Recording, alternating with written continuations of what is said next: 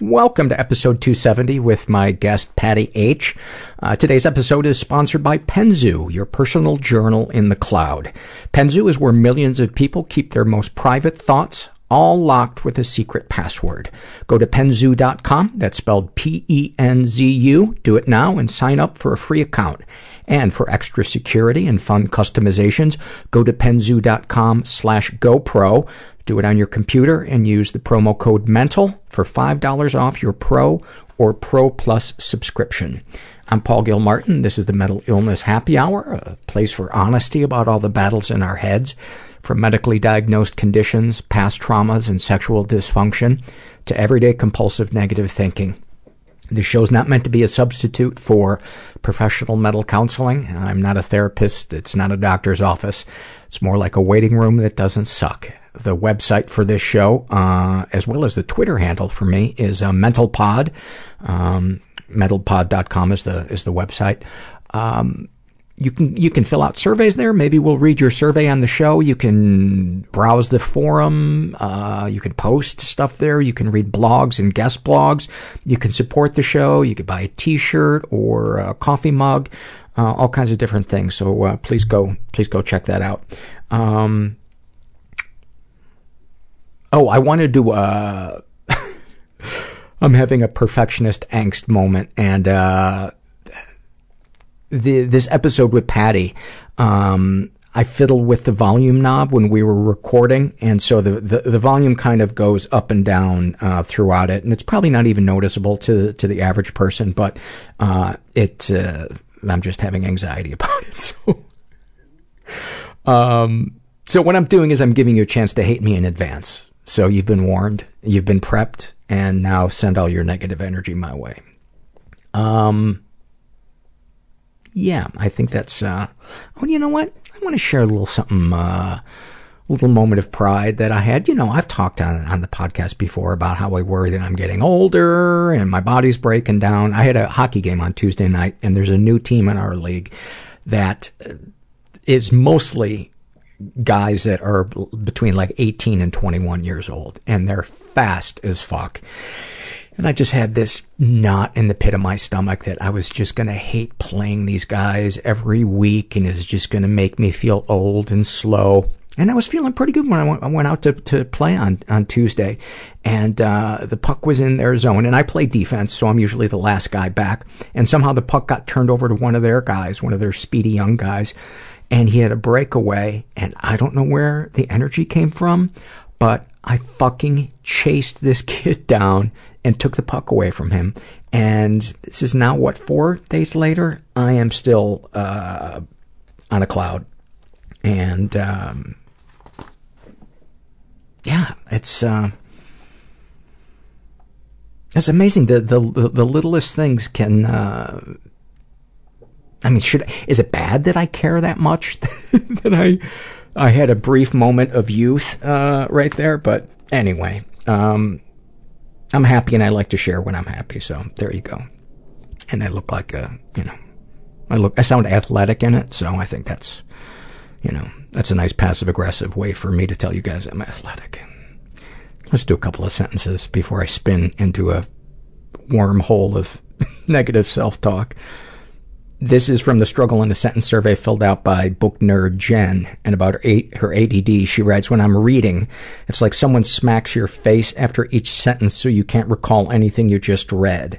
About her anxiety, "Everyone waiting in line at the grocery store will hate me when it's my turn and I can't find my debit card, so I wait until 2 a.m. to shop." And a snapshot from her life, "When I get laryngitis, it makes me happy because I don't have to think of an excuse to not talk to people, but I can still be amongst them." I totally get that. Totally get that. This is filled out by a guy who calls himself Couch Knows Best. I like it. About his OCD, he writes, "I can't let others do it wrong." And snapshot from his life, he writes, "When I tell people I have OCD, they think it's then funny to put things in my face or wipe stuff on my hands just to fuck with my OCD." Yeah, that's hilarious, people that do that.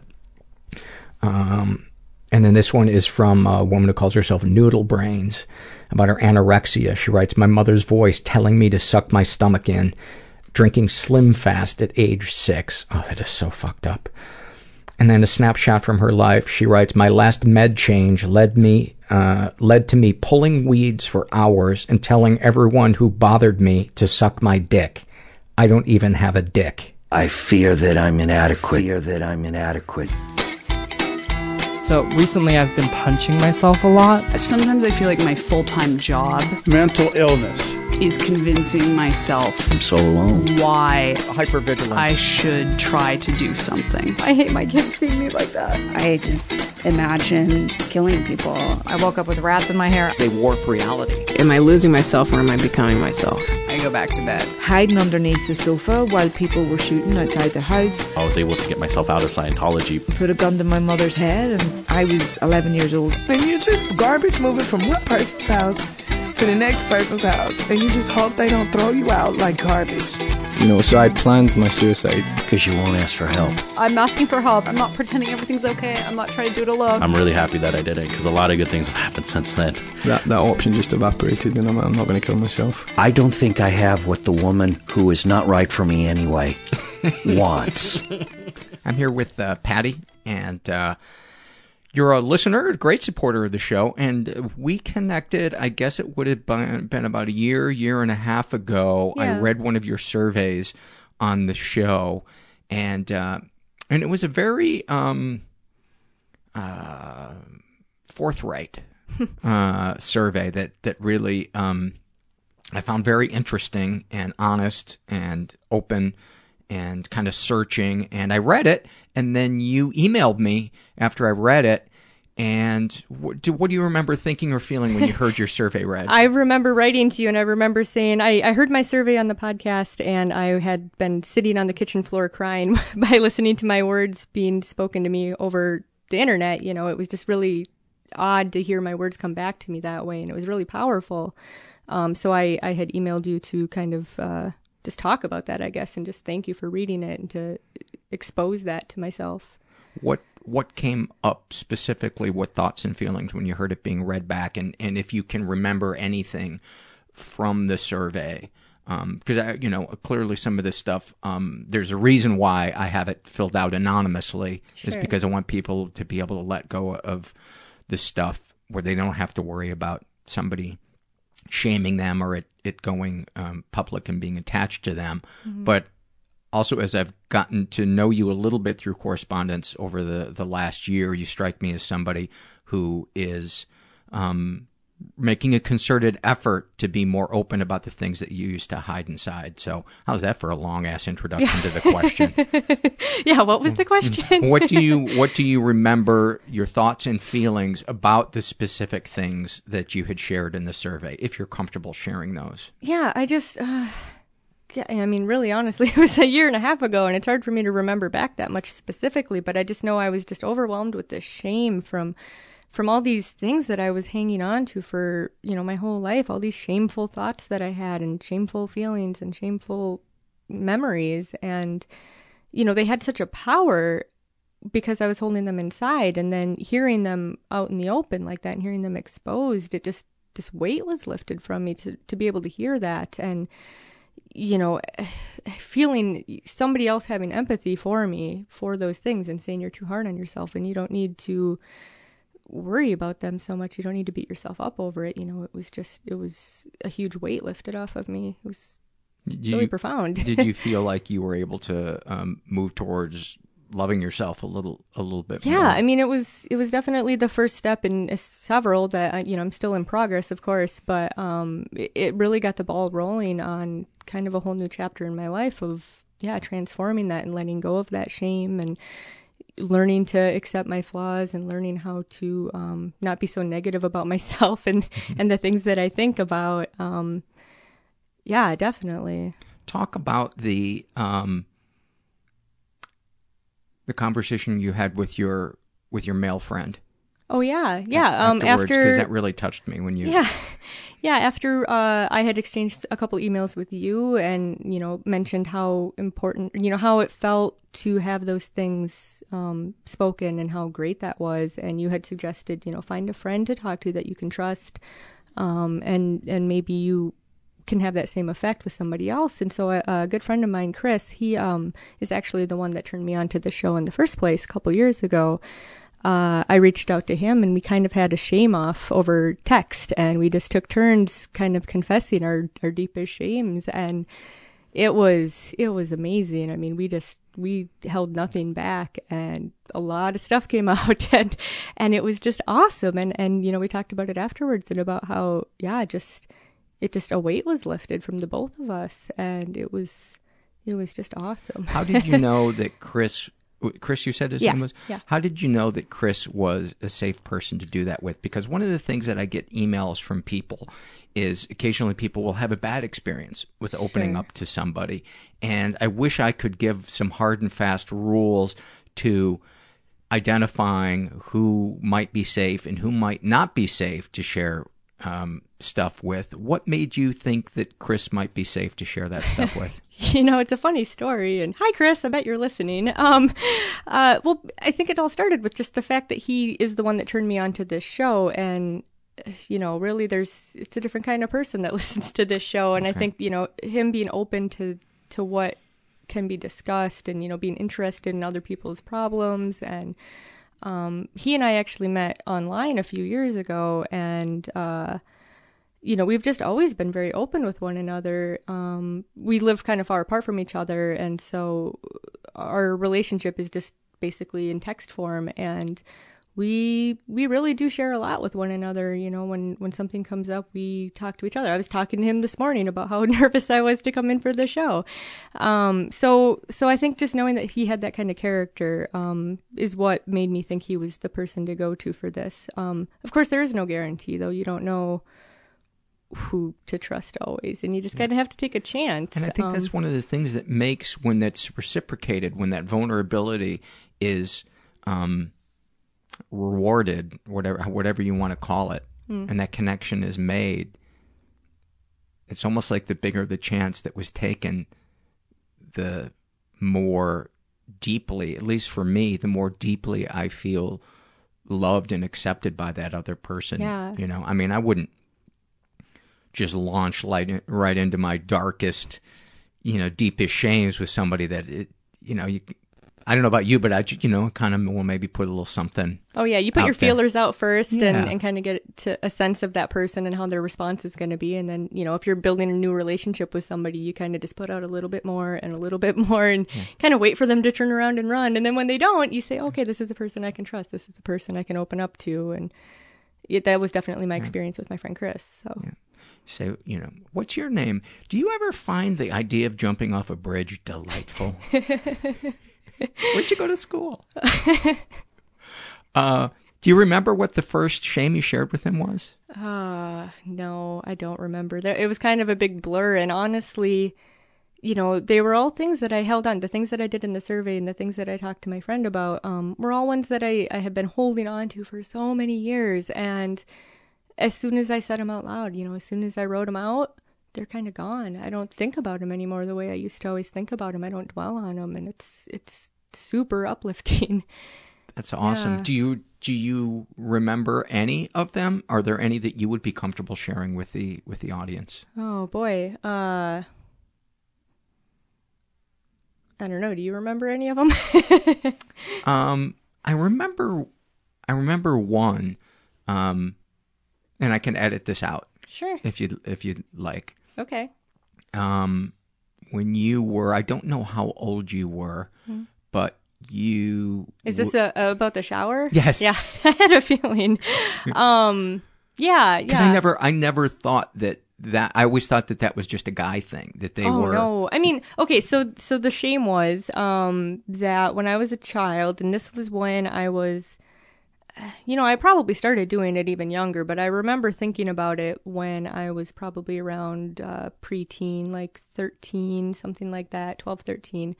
And I was living with my dad and my sister. My parents were divorced, and my dad would come in to use the toilet while I was taking a shower sometimes. I would take really long showers. It was kind of like my only escape from my family at the point, because we had a really small apartment. And I would be in the shower, he would come in to use the bathroom, and I would take a peek at him while he was peeing so that I could see what a penis looked like, because I was always really curious about that. And back then we didn't have the internet, and I didn't have access to knowing what that kind of thing was. And so I was just very curious about it, and seemed like a good way to figure it out. And of course, I had only thought of it in the context of what a shameful thing that I would do that, and that I would look at my own father that way.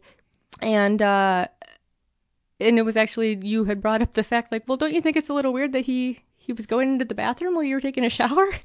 And I said, I guess I never considered that. I just always thought, oh, well, there's only one bathroom, so, you just had to share if something came up. But it in retrospect, it could have been the kind of situation where, maybe he was doing it on purpose. I don't know. It's not something I would feel comfortable asking him. So there was definitely a lot of shame for doing that. It was... What were the thoughts that you felt or thought about yourself? Just that there must have been something wrong with me. Like, oh, I must be attracted to my father then if I want to see that. And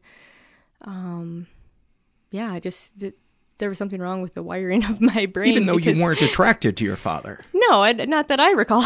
Yeah. Yeah, so it just was, you make do with what you have available, I guess. And if you're curious about sex and there's nobody there to tell you otherwise, and there's no, magazines or internet or anything else, you get what you can get. And but it still, it just makes me feel dirty. I don't know. Does it still make you feel that way? It does a little, yeah. I don't know. I feel like I was too old at that time. I could see if I was much younger, I would be more likely to forgive myself for it more quickly. But just because I feel like I should have known better. But the fact that you had never seen one at 13, that to me, in a way, that kind of makes sense. It's kind of, I don't know if sad's the right word, that it had to be your dad, that there was no, there wasn't a friend on the block or something you could say. But I don't know, in a way, I think it's kind of sweet, because it's so innocent and human. And yet I completely get how easily it would be to feel shame over that. I remember one time being on the beach, and I was a teenager, and I was standing above my mom, and she had a bathing suit on, and I remember the top of her bathing suit kind of moved away from her breasts, and I could see her nipples. And I remember being like, oh my God, like grossed out, but I also couldn't turn my head for about 5 or 6 seconds. And then just thinking, what kind of a fucking weirdo are you? But, we slow down to look at traffic accidents. We look at our poop. Why? We're curious. Sure. It's probably one of the reasons we've survived on the planet, is because we have this built-in curiosity. That's true. And in most parts of my life, I embrace that curiosity. I think it's awesome that I'm fascinated by life and people and things and science. And it's just when it has to do with sexuality and with your parents, it gets a little blurry, I guess. It's not a fun thing to put together, those two things. But I see your point though about it being sort of, sweet is a hard word to use for it, but yeah, it's innocent.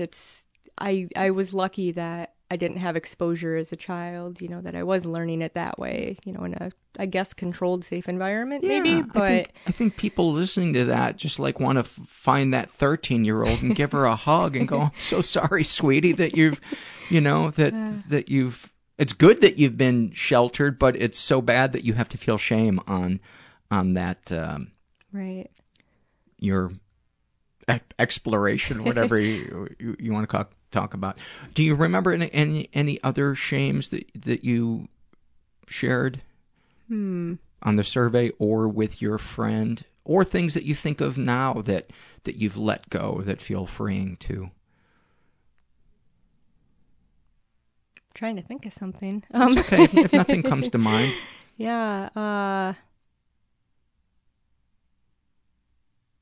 Yeah, I guess I can't think of anything specifically. That's okay. Do you want to talk about what it was like growing up? Sure, yeah.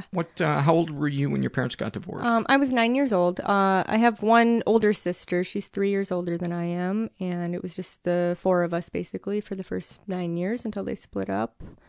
It was pretty chaotic, I would say. It was not the most healthy of marriages. They were both really young when they got married. She got pregnant with my sister, so they got married, because that's what you do. And... it started out okay. My mom stayed at home and raised us, but... And was this Minnesota? Yeah, I grew up in Minnesota. Out in the country, we had a small hobby farm where we raised ducks and geese and all kinds of little silly things like that. It was. I just loved it, and I have such a connection to nature now because of that experience growing up. But, over the time that I was there, my mom started drinking a lot, and my dad was a pretty big pot smoker and still is. My mom still drinks. But I think they kind of clashed a little bit in that regard, and I don't know. It started to go kind of south, the relationship and the family unit, I would say, probably around the time I was maybe 7 or so. I have a lot of memories of there being a lot of arguments between my parents. And my mom was always the one that was the violent one, and the one with the temper, and the one to be feared. If we were ever in trouble, it was her that would, be there to spank us or punish us in whatever way, or to flip out. And my dad was always the go-to, the fun dad that would let us off the hook or give us what we wanted. We just kind of had to beg him for, can I have some candy? And he'd give us some candy. But yeah, and so her drinking got worse, and I think being the age that I was, I really picked up on a lot of what was going on. And I don't know if it's just me piecing back memories as an adult, or if I really do remember things as clearly as I think I do. But, it kind of goes back to that curiosity thing again, where I was always curious, and I always wanted to know why people were the way they were, because I could tell that there was something going on. And I was always so curious, and I would go through and I would dig around in their closets and their dressers and just try to figure out, there's got to be a clue. There's got to be something that I'm missing. I know I'm too young to understand, but there's got to be something. And so I would go and I would find, vodka bottles all over in my mom's closet hidden. And I thought, well, that doesn't seem right. And did you wonder, why are they together? Why would these two people who, seemingly are arguing all the time and not really enjoying each other's company, why the hell did they decide to get together in the first place? I definitely think that now when I look back on it, but at the time I just thought, why don't they seem to love each other the way most couples do? My friends who have parents that aren't divorced, but come to think of it, most of my friends growing up had divorced parents, so maybe it didn't seem that unusual at the time. But I just wanted to know why nobody was getting along the way that I thought they should. And is there anything that you would like to have said to your parents? It's funny because I'm kind of... The way things have kind of repeated themselves is a really good experience for me, because if we fast forward to about 10 years ago, my dad remarried. He's got another daughter now, my half-sister, who's 9.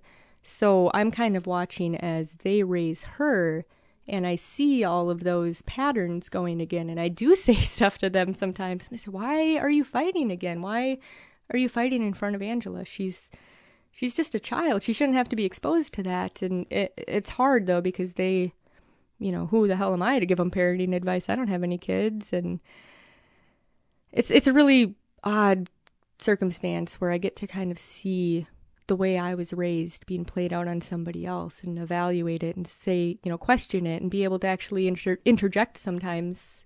Was the reason that your I've been fiddling with the volume control, so I apologize if I'm a little scattered.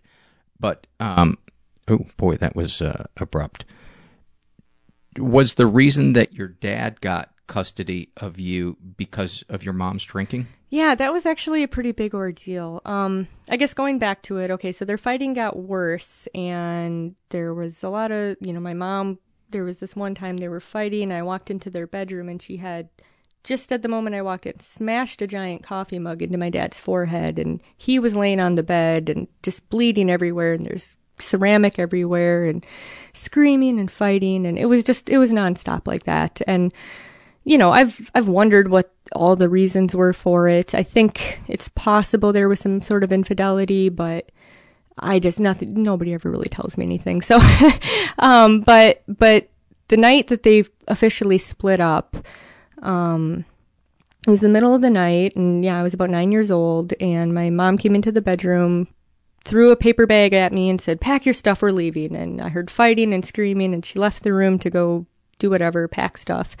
I went out, I met my sister, and we said, what's going on? And we said, oh, I think this is the big one. I think it's finally happening. And, of course, our reaction was run to Dad, because he was always the more stoic one. He was the one that took care of us. He's the one that made us dinner at night, and he's the one that helped us. And so we went to him and said, what's going on? And he said, she's trying to take you away. I'm not going to let her take you away. She's trying to take you away. And, the police ended up coming, and they talked to everybody, and they said, well, you have to go with your mom tonight. And we went kicking and screaming, but there was no choice. And she drove us to, of all things, a battered women's shelter, which was just so ironic. And I knew it at the time. Your dad had not physically abused As far as I know, he never did. I know he would try to restrain her sometimes, and she would end up with bruises. But I witnessed a lot of it, and I had never seen him lay a hand on her other than just to hold her back when she was having a fit, So as far as I know, he didn't. But yeah, I knew at the time how ironic it was that we were going to the shelter, and I understand, that she didn't have a lot of options and needed a place to go to get out of the situation, because, it wasn't doing anybody any good to stay. But so we ended up staying there for a few days. Did it ever feel like she wasn't taking responsibility for her drinking, and she was kind of blaming him for it without looking at her own stuff? She's always been in complete denial about it. And I mean, it's a bit tragic because, like I said, my dad, he's a pretty big stoner, and he's got his own issues. He definitely has his own issues. He's been smoking pot since he was 12, and that really stunts your brain. And how old is he now? He must be in his mid to late 40s. Yeah. Oh wait, no. How old is my dad? He's in his mid 50s. It's all the same to me sometimes. And how old are you? I'm going to be 30 in a couple weeks. How do you feel about that? I'm mostly okay with it. I'm mostly okay. So are there any seminal moments from childhood that maybe we're missing? Yeah. Gosh, well, a lot of it when I was growing up out on the hobby farm before the divorce, it was a lot of fending for myself. And that's kind of the mentality that I've always grown up with, is like, you're kind of on your own. You can't really count on other people to take care of you, because my family, all three of them, my older sister was basically always trying to rip me off. She always had a scam, and she was really good at it, and she could always talk me out of something, or screw me over somehow. And one of the perks of being the older sibling. Yeah, I mean, luckily I wasn't getting beat by her or anything, but it was just, it's okay, don't trust her, because she's not going to help you out. She's not your friend. And my parents were kind of off in their own world. And so for the most part, I just kind of wandered around by myself and explored. And we had a large yard. And so I would just go out and hang out in nature and play with whatever and write stuff. And I just definitely grew up with the mentality that you have to take care of yourself and entertain yourself. And it's definitely carried over to the rest of my life. I guess specifically when I was younger, see if I have any ideas here.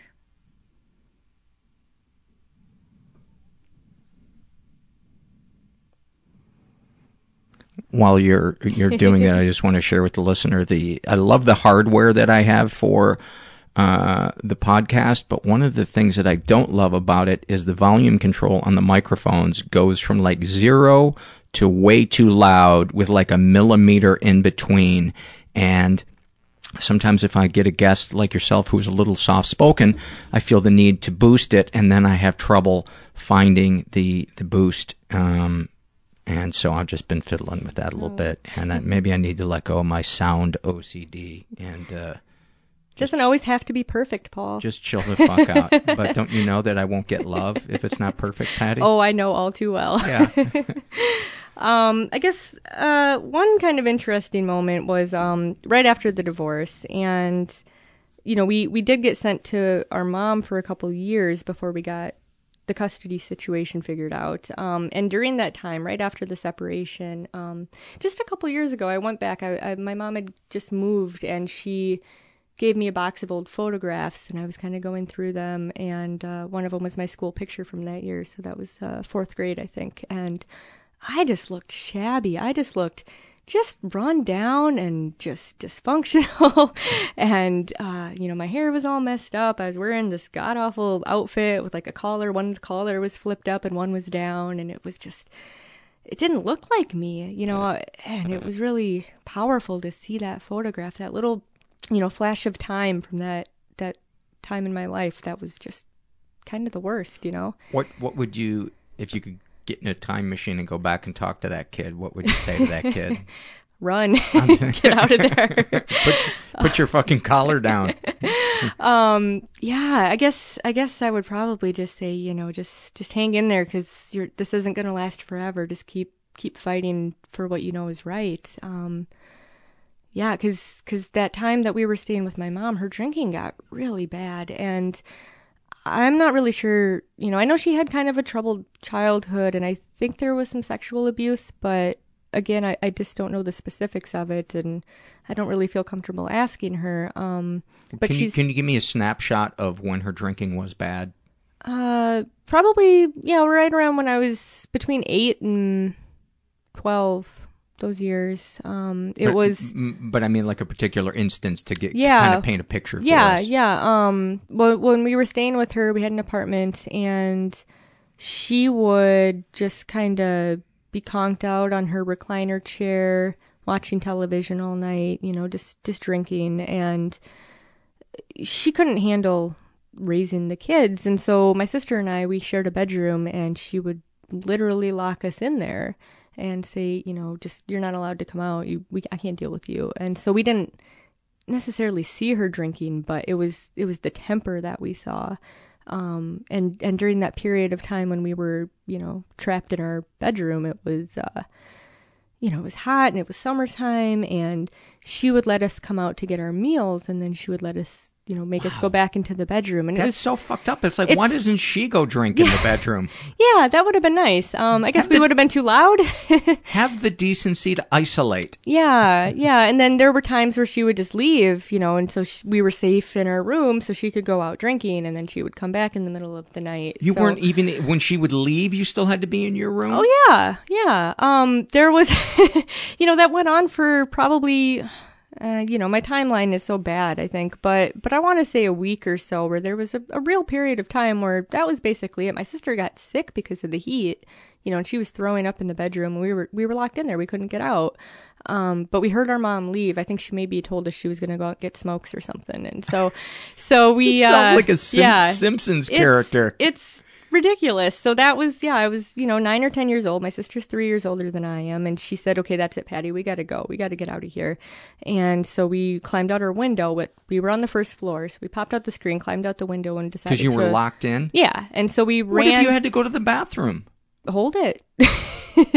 That's abuse. That's it fucking was. abuse. It was neglect and it was abuse. And, you know, when I look back at it, I try to make excuses for her and say she had such a hard childhood herself, and she was so young when she had kids, and she didn't have the right support system to help her. And, you know, I know that's all bullshit, and I know there's no excuse for it, but I try to give her a little bit of slack. Yeah, that's not saying that she's a bad person, but that clearly is somebody who's sick, whose idea that is okay is that's sick. Yeah. And, you know, I think it was a control thing. I think she just didn't want us to go with our dad. You know, that would mean he won. She didn't want that. Is she kind of vindictive? Oh, yeah. Oh, yeah. That's her. That's my dad, too. So it was great. Have either of them gotten sober? No. It's funny though, because my mom, we have kind of a strange relationship these days. We did go for a period of time without really speaking, by my choice. And, I kind of reestablished things with her after I graduated high school, and, my life was kind of in order again. And I have been trying slowly to build up a relationship with her again, but it's hard, and we don't talk about anything. It's just very routine. It's just very, how's the weather? Alcoholism is such a thick brick wall. Yeah, it is. And on a certain level, it works for the alcoholic. Oh, it's sure. the bluntest of tools, but she's in a fantasy world. Whatever reality she's living in is not the one I live in. And she's had the audacity to say things to me like, "Oh, I never cared for vodka." And I just laughed at her. And I said, "What do you mean? What about all those bottles I found in your closet?" "Oh, there was no bottles in my closet." You're never going to win that argument. No. And she also said, "Oh, I was a good mom." And again, I just laugh at her. It's not good. But that... Do any particular feelings come up when she says that? I just wish she would have been there. I wish she would have been in the same reality that I was. If she had been there with me to experience what I experienced. So is it sadness that didn't happen, or is it anger? Is it something else? I guess it's sadness. I guess, yeah, I feel like I missed out on having that relationship. You're supposed to be close to your mother, right? Like, that's one of the most important people in your life, and we don't have that closeness. We've never really had that closeness. I don't remember ever feeling it,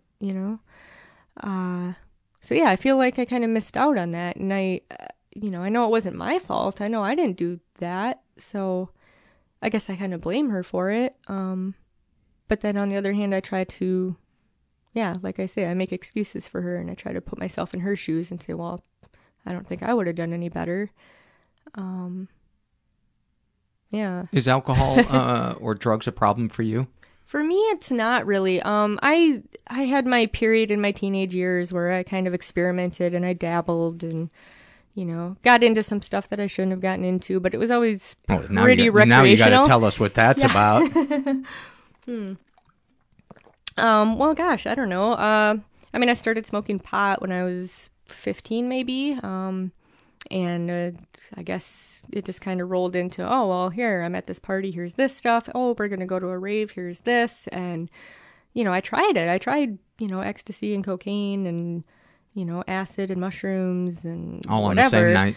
Yeah, probably on a weekend at least. And it was all kind of fun, but for the most part, I didn't like not being in control. It was kind of one of those, like, I want to be in control of my situation, and those drugs never allowed me to have that. I hear that so much with people who are the children of addicts. Yeah. So many of them are like, I don't like not being in control. It's true. Yeah. So talk about control in your life. Where I'm a huge control freak. Where do you feel like it kind of goes over the line and becomes unmanageable if it does become, or maybe instances where it's delicious and maybe it's not healthy, but it's like, oh, this is so satisfying. Man, just this last month, I could give you so many examples. I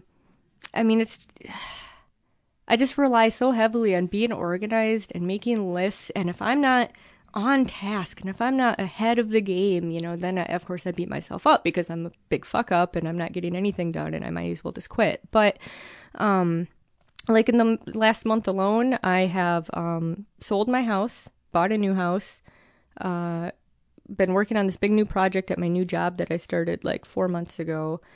I'm back in school now, so I'm dealing with that crap. I've got 9 credits I'm working on right now. Planning this vacation to California, all, within the last few weeks. And I'm just like flying through and getting all this shit done. And I already filed my taxes and, oh my God, I just now I'm thrive starting on to that. hate, now I'm starting to hate you. I know, and everybody does. I just thrive on that feeling of, just accomplishment. If I'm not accomplishing like 20 things in a day, then I've ruined the day and I may as well have stayed in bed, it's all about control. So it's hard for you to just be and say, I'm enough. I don't have to be anything else. I'm okay exactly as I am. Yeah. And with my time, if I have a day that I don't have anything planned for, oh, that's just crippling. It's crippling. Does the thought of meditating just frighten you? You know, I have meditated, and I like meditating, but I schedule it. I don't think there's anything wrong with that. Yeah. But no, I do. I mean, I can do that. I can just be, and that's okay. Is it nice because that's compartmentalized and it's not going to spiral out of control? Yeah, because I know that's not going to take over my life. It's not open-ended. It's not. So it sounds like there are, if you can't envision how the unknown terrifies you. Yes. And that's kind of the stem of all my anxiety issues is that unknown, you know. Do you extrapolate negatively, like, oh, this is going to happen and then that's going to happen? Oh, yeah. Worst case scenario all the time. You know, I thought for sure we were going to have 5 earthquakes today just because I'm here, you know. Yeah, it's always worst case scenario thinking. And I've gotten a lot better at not listening to those voices when I hear them. You know, I can just kind of shove it away and say, you know, shut the fuck up. I know that's not what's going to happen. But yeah, the fear of the unknown is huge for me, and I try to plan everything, and that's why I'm always on top of things. That's why, because I have to be prepared, you know. Give me an example of a situation that might not have freaked the average person out, but freaked you out that you can remember that happened to you, where you were like, you know. Oh boy, does coming here count? Sure. The average, certainly the average listener who is a guest always says that they're nervous. Yeah. So I don't think that's unusual. Yeah. I mean, it's just the fear of the unknown. I don't know. There was, God, I'm trying to think back because I used to get some panic attacks. I've had. Would you schedule them in? Yeah. I tried. 4 to 5 real hard. freak out. They were kind of just sporadic. They actually kind of went hand in hand with when I was smoking pot, and so I ended up quitting that when I was not a good drug for panic attacks. No, not at all. I think I quit smoking pot when I was like 18, so I was ahead of the game. I got that done early. You know, check that off the list.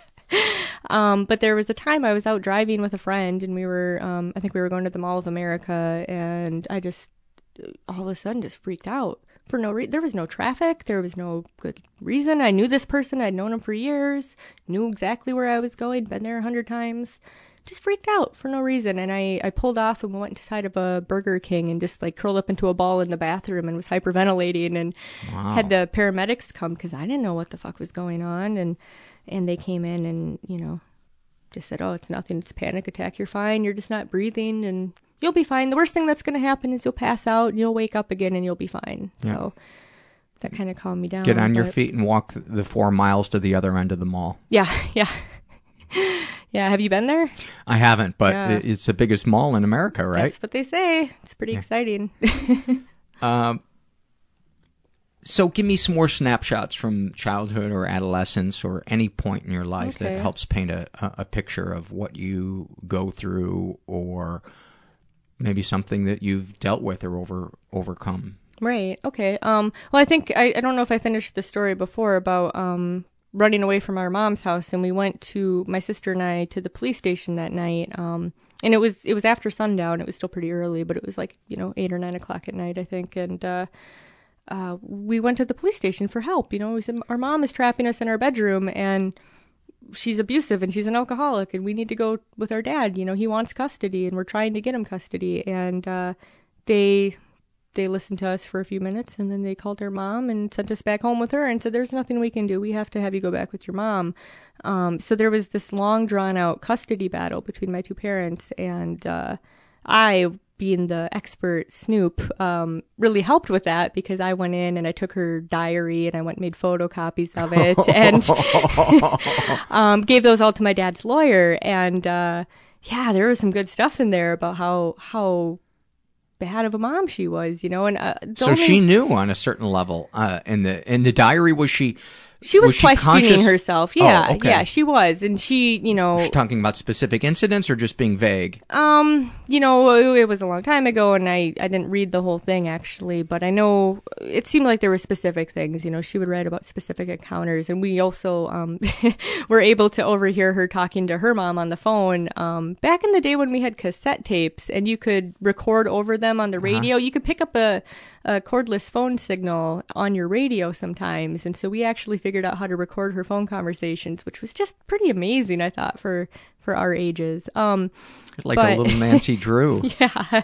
Well, you do what it takes, I guess. But I know one thing that she did write in her diary there was... So she knew at this point that you didn't want to live with her, but she was so... She just didn't want to lose. Wow. Yeah. I mean, she couldn't handle us, and, maybe my dad wasn't going to be any better, and maybe that's what she thought, but at least she wasn't abusive. How did, in her mind? Yeah, he wasn't, I meant. Oh, yeah. He wasn't abusive. How would she justify it in her mind? I couldn't tell you that. She wouldn't say it to you. Here's the reason why I want to keep you. She wouldn't say that. I don't think that ever came up. Probably just, you're my kids and you're staying here. This is, you came out of me, you're my kids. Yeah, it just... So I don't know. She was definitely having a hard time at that period of her life. So go get back to the diaries. I'm sorry. Yeah. So the diary. Oh, I was the one that pulled you off track. Okay. That's just my reaction always. It's my fault. I'm sorry. Yeah, I know because there was a lot of those nights where she was just gonna, she had been disappearing and not coming back until late at night. And one of her entries was, I went to the bar last night and I went home with 2 different guys and I wonder if I'm a slut. And all this while, I've been locked in my bedroom and that's what she's doing. She's not out there trying to this is what better you're herself. thinking now. Yeah. Like I just... Did she ever mention that she was locking you kids in the bedroom in her diary? I don't remember that for sure. Okay. But whatever it was that she wrote, and there was enough evidence to prove that my pothead dad was a better fit parent. So did she bring up his pot smoking in court? I have to imagine she did. Imagine. Were you there for the proceedings? I wasn't. No. Okay. No. I think I don't know. They knew what we wanted, and did she know that you photocopied her diary? Oh, I'm sure that came up. Yeah. Did she ever say anything to you? She I don't know. I mean, my whole life I was always getting blamed for things like that, for snooping and for stealing things. And, a lot of times I did it, but a lot of times I didn't, and I would still be getting punished for it. So I think it was kind of a similar scenario where, I was going to get punished for it. Whether or not I did it, I may as well get all the evidence that I can to help. But yeah, that was definitely a period of time where I didn't speak to my mom for a while. So and it felt good when you got sent to go live with your dad. It was great. My dad gave me this box of school stuff a couple years ago that I had written a letter to my teacher. I think it was like a first day of class kind of thing, like an introduce yourself project. And I had just written to him all this stuff about the custody battle and just how grateful I was to be living with my dad. And I wrote on the bottom, like, please don't show my parents this. Like, don't show my mom this note. But I'm so glad to be living with my dad now. And we were so appreciative, even though he had a lot of rules, and because he's controlling like I am, he's very controlled. And so he had a lot of rules and he enforced them, but it was worth it, I think as long as the rules aren't crazy, mm-hmm. I think that's an awesome thing for kids because it's... But you learn discipline and you learn, self-reliance. For example, I had to help with the cooking and I had to help with the cleaning and, I always had to be home from school at a certain time. We didn't have cell phones then, of course. And so it was, we had to call and check in if we were going to go to a friend's house or if we were going to go out. And he was really strict about it. And if we didn't do what we were supposed to do, we'd get grounded. But we didn't get beat the way our mom did. She had, a paddle and she had a stick and she would just beat us on the ass if we screwed something up. If she just raised her hand up, we would flinch and run away. And with our dad, it was just like, he'll calm down in a few minutes and it's not going to be a big deal. And, we deserve this. We should have listened to him. We should have followed the rules. Would it be fair to say that you felt love from your dad? I did. Yeah, I would say so. But he wasn't the most affectionate either, and he's changed a little bit since, but he said, the way he was raised was, his parents never said, I love you. And he never said that to us when we were kids because that's just what you do. But now that he's got another daughter and her mom is the type that says, I love you, he's kind of changed his tune. And now he's gotten a little softer around the edges, which is really sweet. It's nice to see that. Do you remember the first time he told you, I love you? Maybe not specifically. He was peeing and you were looking at his penis. That was probably it. And he looked at you sideways. Just looked over at me said, in the shower. Yeah. By the way, creepy. I love you. Maybe that was it.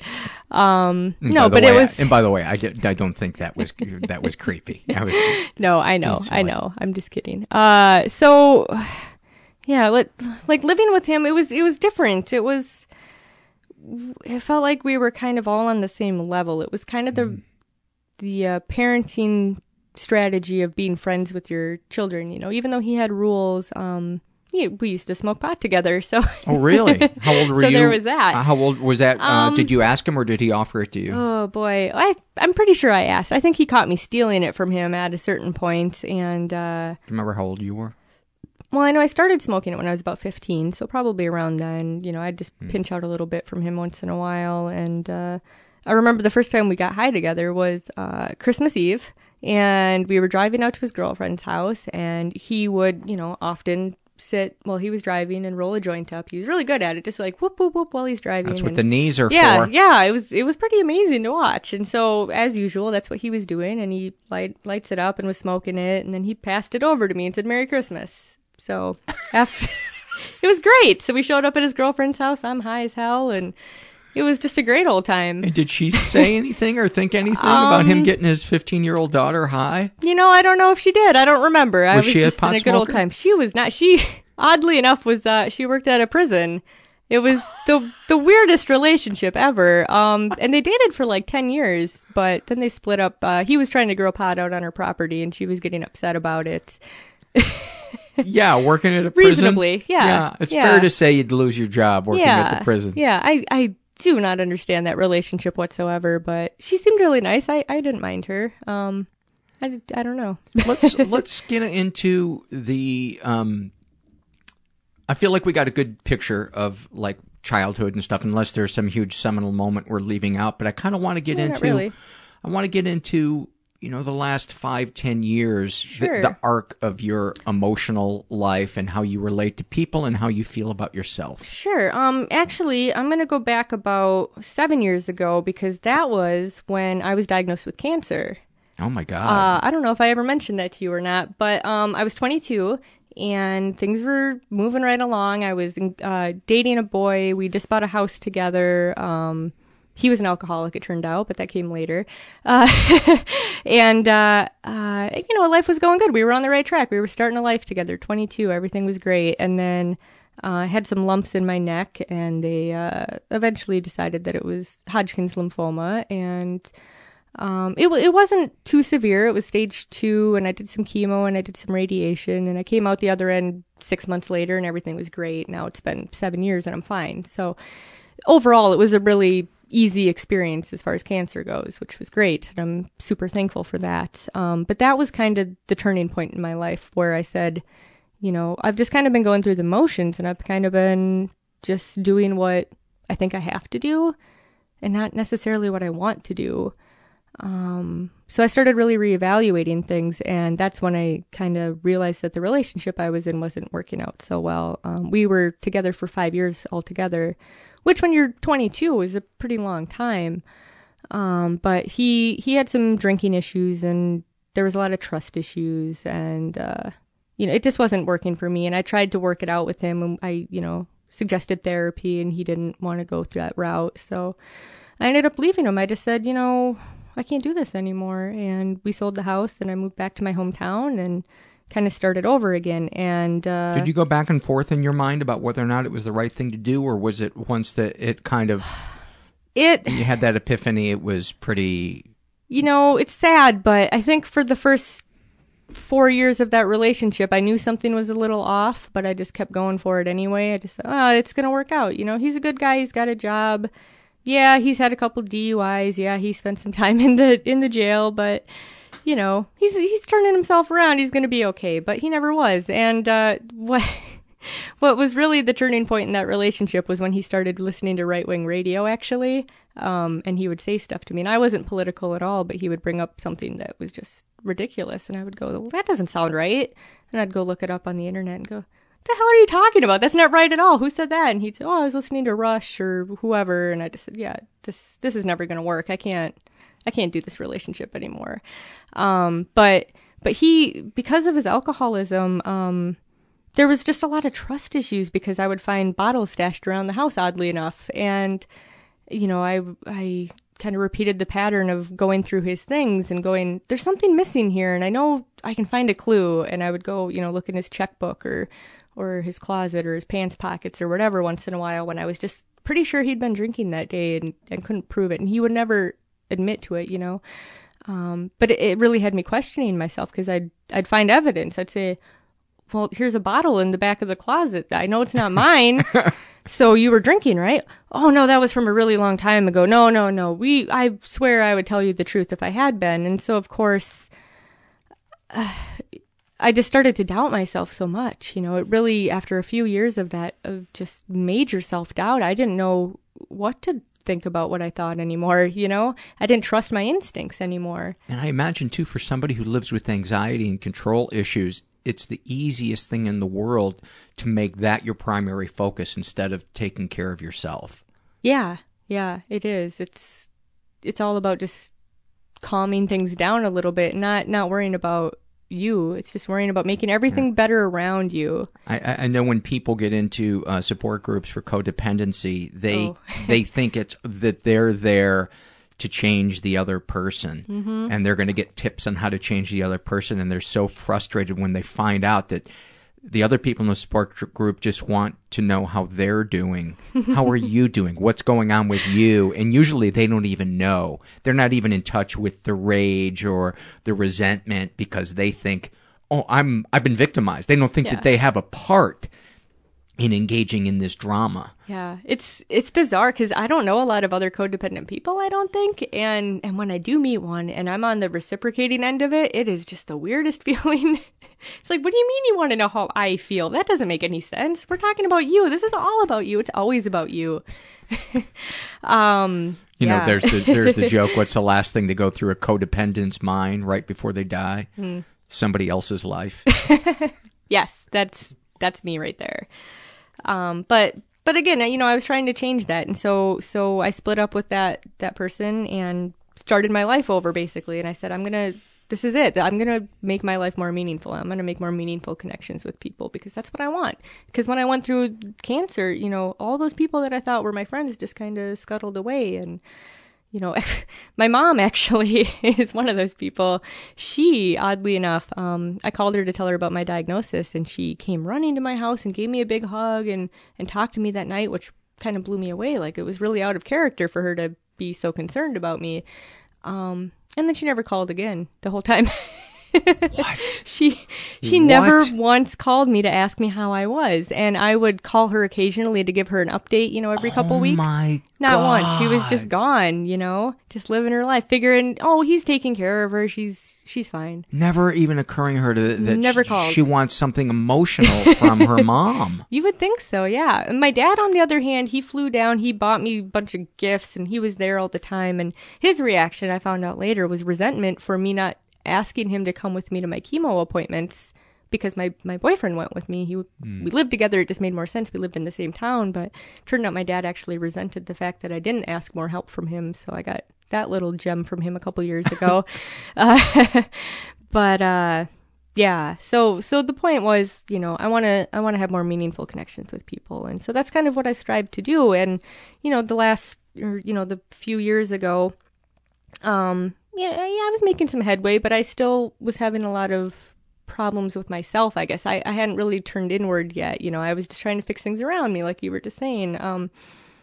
And basically, I guess I started going to a therapist. I went to one first before the survey and talking to you, actually, but I went to a therapist, and that was kind of the first time I saw one. I'd seen some through my childhood. I'd seen some as a teenager. I saw one to try to help me with my fear of flying with biofeedback, which was kind of interesting. But this was the first time I actually kind of wanted to reach out to somebody to talk to them, and it was good. I enjoyed it, but she just wasn't the right fit. So I still felt kind of trapped, and I was feeling kind of stuck. And then,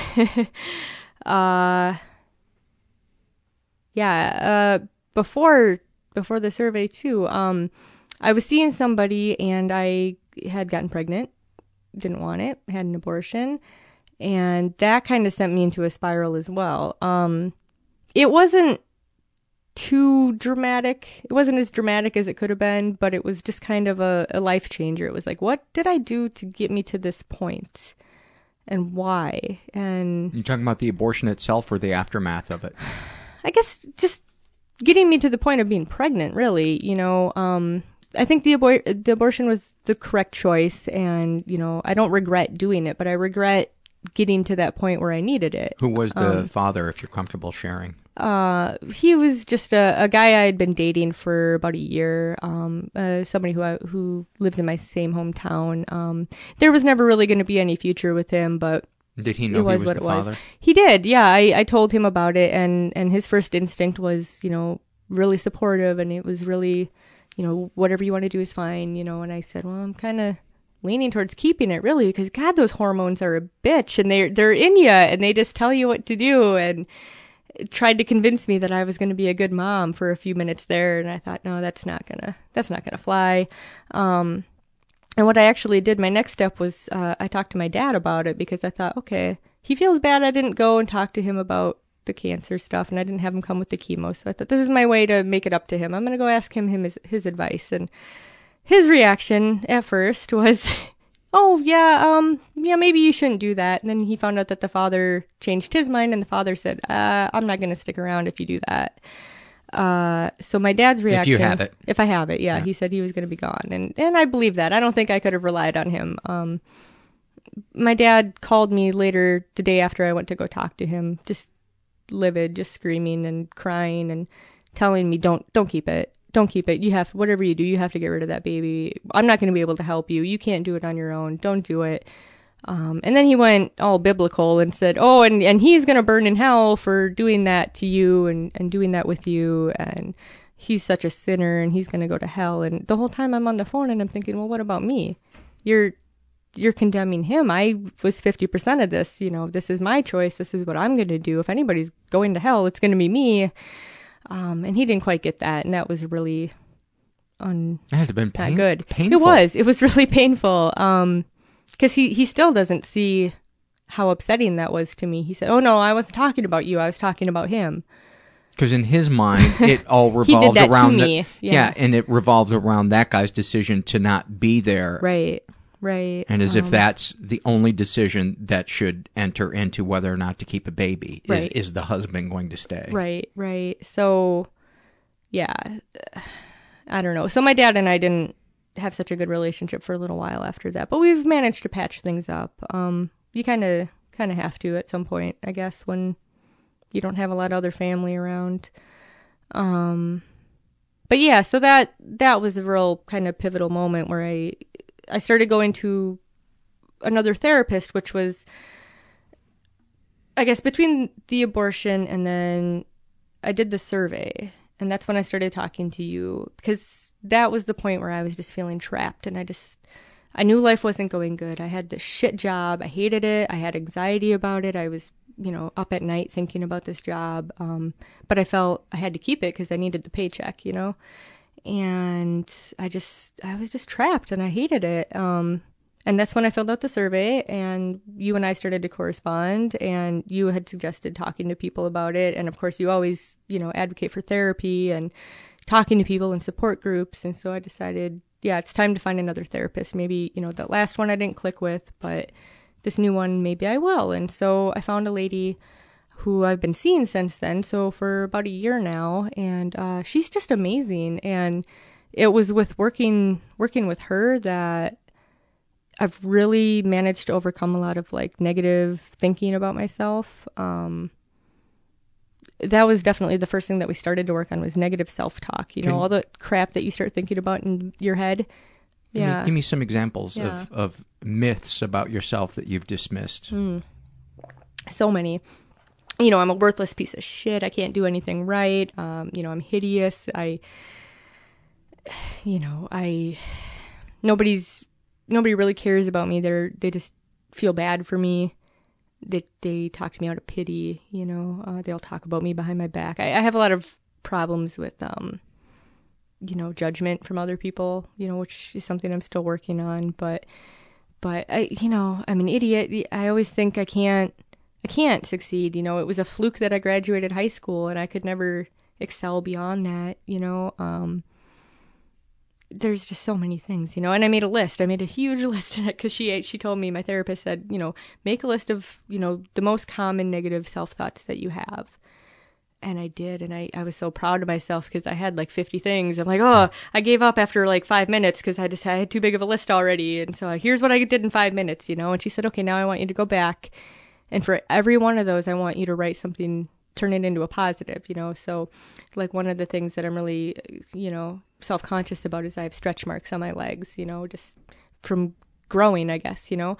And I don't like the way they look, and I feel really ashamed about them. And so she said, you know, find a way to change that into a positive. Every time you think about that, change that into a positive. And so it was tough, but what I did, you know, I said, instead of saying, oh, look at those, you know, god-awful stretch marks, you look like a pig or whatever, I would just change it to, you know, oh, stretch marks are perfectly natural and, you know, everybody has them, not a big deal. And then the hard part was every time I had one of those negative thoughts was to replace it with the positive one. And, you know, through repetition, it just becomes the go-to, you know, the negative one gets shoved out of your brain and you just think of the positive thing when you see it. So I kind of put that strategy to work on all of those negative things that I would always think about myself. And it definitely has made a difference. And I've gotten a lot more confident because of that. And another suggestion that the therapist gave me was to go back to school because I said, you know, I'm trapped in this job, can't stand it, can't picture, you know, retiring through this career. What had you been doing? I work for the post office. Okay. I was a letter carrier in Minnesota for about 9 years, and It's got to be brutal in the winter. It's brutal in the winter. It's brutal in the summer. There's dogs. There's politics. There's just awful management where I was. It was just torture to be there, and I hated getting up in the morning because of that job. And so my therapist said, you know, what about school? You've never gone to college. Why haven't you gone to college? And I said, I don't think I'd do well. I wouldn't pass. I'm not smart enough. I'm not good enough. I don't have enough time. I don't have enough energy. And she said, why are you really not doing it? And I said, because I'm afraid. She said, well, you might want to try, you know, and I thought about it some more, and I enrolled just over a year ago, so I'm on my second year now, and it's awesome. What are you studying?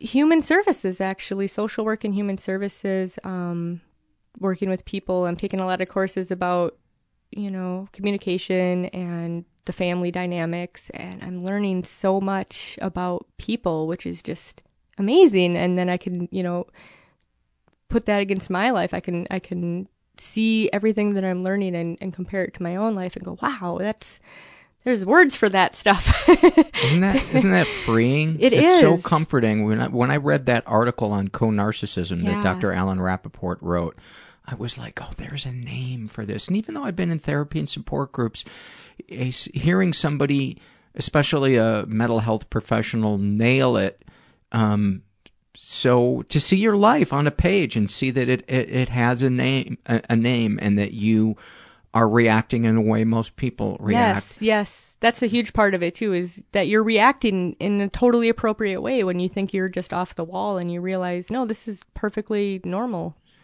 And I would imagine too, I mean, does it ever occur to you that you started going to school before you started going to school for this? Yeah. You know what I mean? Well, that's true. And I do find myself saying that. Like, I'm taking a sociology class right now, and I find myself saying that all the time. Like, I'm so fascinated by people. I've always been fascinated by people and how they work. You know, it goes back to my family when I was growing up. I always wanted to know, why are they feeling this way? Why are they doing this? And what can I do to help? You know, that was always the bottom line, is I wanted to keep the peace as much as I could. So do you want to be a social worker? Is that what you want to do? Well, my plan was to work with like a community services, to like at a food shelf, clothes closet, you know, help advocate for people and help connect them to the resources that they need. But then it turned out, I don't know if it was because of the self-esteem that I got from going to school or just from getting better at, filling out reports or whatever. But I applied again for a promotion at work that I got, so now I do payroll. And I sit in a nice, comfortable cubicle up in the cities and do payroll for the postal service. And it's just a completely new world. And it's amazing. And the people are so friendly, and it's such a great job that I no longer really want to quit, because I mean, come on, I work for the government. I have a great paycheck, and I don't want to give that up. So my plan now is to continue on with school to get my 2-year degree and then just continue volunteering, because that's another thing that I've started doing in about the last year or so. I remember getting your letter from that, and it just warmed my heart. Yeah. I was like, I love when people discover the spirit-lifting nature of volunteering. Talk about it really the arc of that for you. What made you want to do it? And how did it go? I mean, I've always wanted to help people, but I just, I'm not really an outgoing kind of person all the time. And so the first volunteering that I did was actually for Minnesotans United for All Families, which is a group that was helping to get, I don't know if you know, but on the Minnesota state ballot at the last election, we had the same-sex marriage proposal, and they wanted to restructure, redefine marriage to be one man and one woman and blah, blah, blah. And so there was this group fighting against that. And they contacted me and said, hey, we see you gave money, and would you help us? We need some help doing data entry. And I said, yeah, I could do that. I don't have to talk to anybody. I can just punch some numbers. It'll be great. And I just loved it so much. I just loved the experience that a week later I was out knocking on doors for them, because I just love that group so much and I love what they do. So I volunteered with them a few times, and after the election was over, I did a volunteer at a Thanksgiving dinner for the community, where I was just walking around taking photographs. But it was so cool. Was the initiative defeated? Oh yeah. Yep, it was defeated. We did a great job. It was I don't remember the exact numbers, but more than what we needed. Yeah. So yeah, it was truly amazing. I'm so glad that I was part of that. How did you feel when the decision came? I was just joyous. I was overjoyed. I mean, the whole election, I was pretty overjoyed that it turned out the way it was. So, yeah, it's just, it's part of making history is what it was, which, you don't have that chance every day to contribute to something as big as that, and it's not something that directly affects me even, but I see, people that I love and people that I don't even know, and it's just, it's common sense. But, and you know what? I feel like it does directly affect us, because the energy of having happier people around you, people who are the more people who feel accepted and not judged by society, I think you're going to have less traffic accidents. I think you're going to have less shootings, less robberies. It sounds corny, but the more love and acceptance, the better. How can that ever not make our lives better? Yeah, I think you're right. I see your point. Yeah, it's just positive energy all around, which it is a cool thing. And I mean, I feel like I've felt that in the last couple of years, ever since the election. It's been, much more positive. But yeah, so just doing volunteer work has been tremendous to me. And recently I signed up to become a big sister, so now I've been doing that, which is an interesting turn after having an abortion and thinking, I can't deal with kids. But then I thought, well, I just don't really like infants, but I guess older kids are okay. I can handle them. And it's been really cool. We've been paired together for about 6 months now, I think. I've got a little 7-year-old that I see every couple weeks, and we just have so much fun, and we get to go out and play, and we went roller skating, and I get to go do all those fun kid things without looking like a creep, because I have a kid with me. It's okay when I do it when I have a kid with me. But it's really cool, and I try to be a really good mentor to her, because I feel like I do kind of have my shit together now. I've always had some grasp on it, but especially lately, I just feel like I'm kind of in the zone, and so it's nice to be able to pass that along to other people. Is it a good feeling when you lock her in her room and you go get smokes? I haven't tried that yet. Maybe next time. Does it feel like victory? Yeah. What's her name? Her name is JoJo. Yeah. And she's just adorable. She's a lot of fun. Yeah. And I'm learning so much about, what it takes to be a parent, I guess. It's still not something that I think I want for myself, but my experiences have kind of made me shift to think, maybe if the time was right, maybe I could, and that's just kind of a neat feeling to think I could do that if I wanted to. Yeah. It's not something I'm used to thinking about myself, I guess. Yeah. Is there anything else you'd like to share before we do fears and loves? I feel like we've pretty much covered everything. Yeah. Yeah, no, I think things are good now. Okay. That's kind of the bottom line. I mean, I could really tell from, I think we've exchanged maybe 5 or 6 emails over the last year or two. Yeah. And I could just definitely see an arc in your mood directly related to the actions you were taking to advocate for yourself. And you know what else is interesting about the last year or so is that I've been single the whole time for the most part. I've gone on a few dates here and there, but I haven't been in any relationships. And, I think that speaks volumes to how much time codependency can take up, because I could never do all the stuff that I'm doing now if I was in a relationship. It's not that I'm not open to the idea. It's just, it's nice to have other outlets for all my giving that I want to do. Yeah, I like to think of it as a relationship doesn't make your life, but it adds to your life. Yeah, that's the way it's supposed to be. Yeah. Let's start off with fears. I'm going to be reading the fears from the forum of a person who calls themselves Amy Coffeeface. She says, I'm afraid I will become my mother. Okay. I'm afraid that I'll get a new aggressive terminal form of cancer as a result of the chemo and radiation that I had for my Hodgkin's. And instead of being a pessimist going into an optimistic situation, I'll be an optimist going into a pessimistic one. Wow, that's deep. That is deep. I'm afraid that my boys will suffer from all of my mental problems and that we won't have a good enough communication for me to help them. I'm afraid that I'll be further rejected by my parents for not taking care of them when their health continues to deteriorate, and they'll make me feel guilty for not reciprocating all the parenting that they provided me when I was a child. I'm afraid my husband will realize he is too good for me.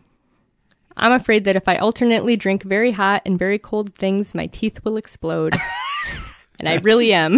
That is awesome. I'm afraid that I won't be able to bite my tongue any longer regarding my son's stepmom.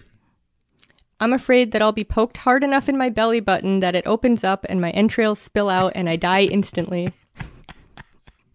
I'm afraid that I will keep gaining weight no matter what I do or eat. I have that same one. Yeah. Although I've never taken a serious attempt to limit what I eat. But go ahead. Well, why would you do that? Yeah, life's too short. I'm afraid of nighttime storms or fires where I'd have to flee my house only to realize that I'm standing naked in my front yard, surrounded by flashing lights, gawkers, and the media, with only a freaked out cat trying to cover myself. That's why I don't ever sleep nude. When my wife and I had moved here 20 years ago, a week before the Northridge quake hit, and we come spilling out of our house, and I'm in my underwear and don't have my glasses on, and it's in a courtyard where all these people we've never even met before, and I'm just standing there literally. See, this is what I'm underwear. Biggest fear. And I said to my wife, I don't care if I die going back in there. I have to get my pants and my glasses. And it was terrifying to go back in there and get them. Because it was like going back into the jaws of the beast, but the thought of sitting there in my underwear in the courtyard for another minute longer, it was not fun. I am afraid that people will look at me and based off my weight decide to not take me seriously as a person. I'm afraid that people are only nice to me out of pity and that I'm a burden to everyone that I care for. I'm terrified of getting in a car crash every time I'm driving with my boys. I'm so worried that someone will smash into us and that I will live and my boys won't. I bet a lot of parents have that fear. Yeah. That's got to be, especially for a controlling person. Sure. I think it's like when I made a list of reasons why to have or not have kids, that was a big one, that it would just fill me with fear of... 24/7. I mean, you're just consumed by trying to take care of these people, and then sometimes you don't even know where the hell they are. How can you take care of them if they're gone? Oh, yeah. Your turn. Yeah. I'm afraid that someone I love will suddenly die without realizing how much they mean to me. I'm afraid that I will get some weird disease that no one has ever heard of and that I will die slowly from it. I'm afraid of that too. Yeah. I'm afraid that deep down, I only try to be a good person because I want other people to see me that way and say nice things about me at my funeral, and not because it makes me feel good to help others. I think that same thing about myself. Yeah. And let's end on this last one of hers, and we'll go to Love's. I'm afraid of blue whales and large bodies of water. When I'm swimming in a lake or ocean, I get the overwhelming feeling of something being below me and pulling me into the water. She's probably seen the movie Jaws. Yeah.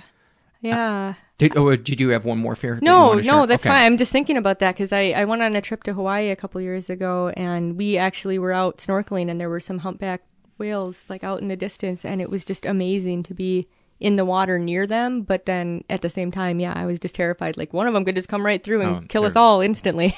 Freakishly gigantic. Yeah. Amy writes, I love getting together with my friends and playing tabletop games. I love that too. I love that I started writing these lists in a hot bubble bath with a cold beer because I always say I want to do that and I never do. That's great. I love when my 8-month-old sees me from across the room and he gets the biggest grin on his face. I love when I'm terrified of trying something, but somebody that I trust talks me into it, and I end up loving the experience, whether it's a new food, place, or challenge. That's a great one. Yeah. I love nursing my son. It gives me such a sense of peace. I bet. I love every scar on my body and the stories behind them. That's great.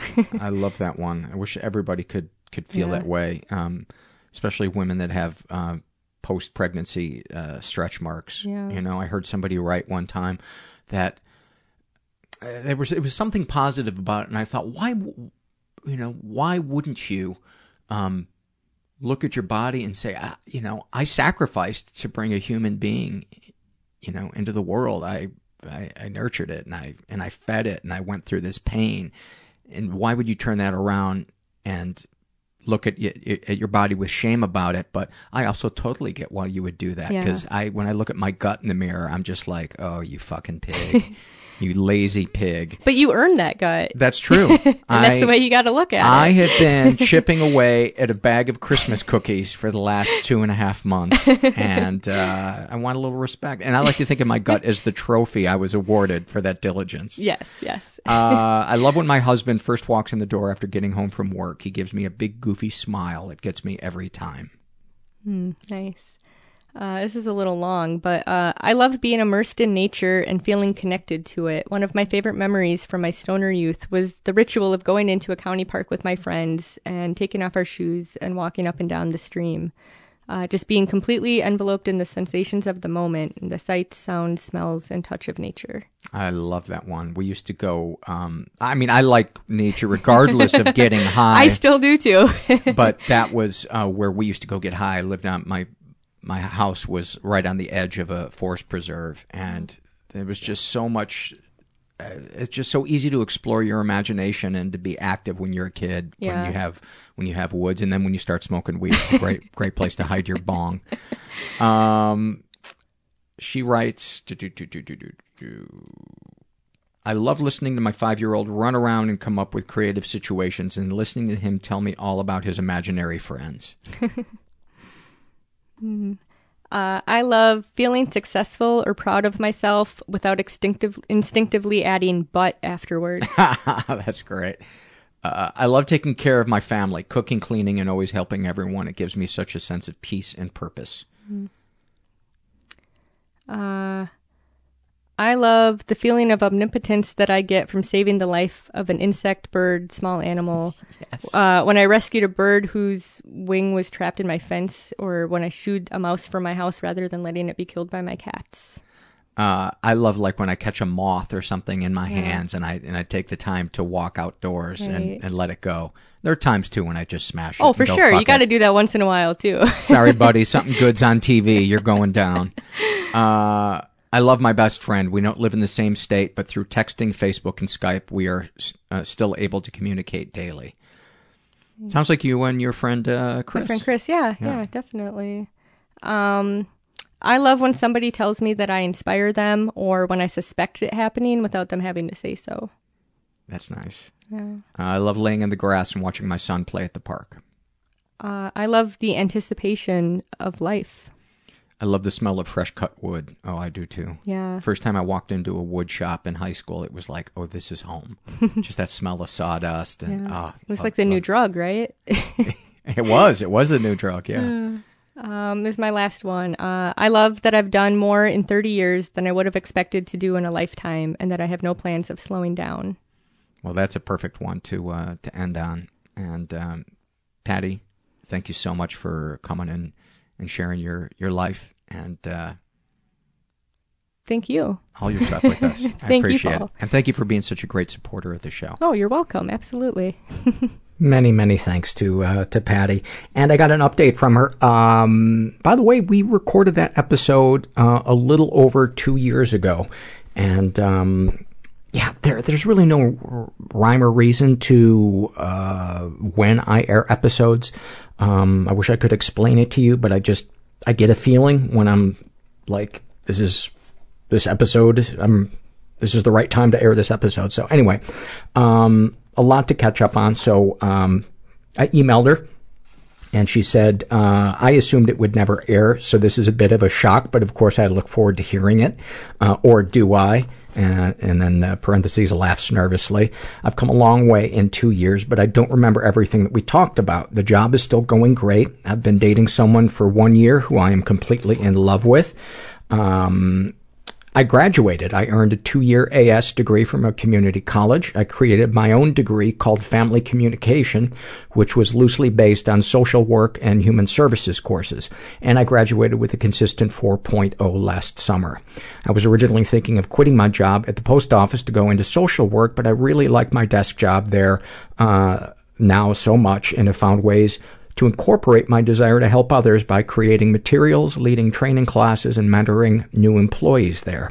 Also, my boyfriend is doing an amazing job of calming me down from freaking out about the airing of this episode. He's such a keeper.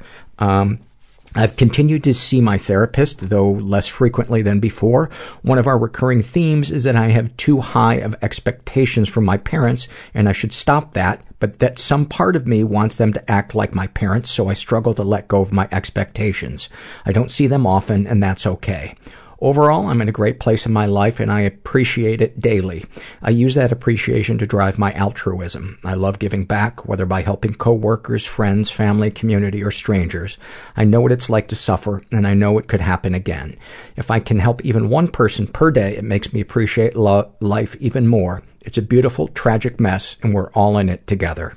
Boy, beautifully, beautifully put. And one of the reasons why I think Patti's episode is so important is she's such a great example of somebody who came from neglect and abuse and did the work, got into therapy, and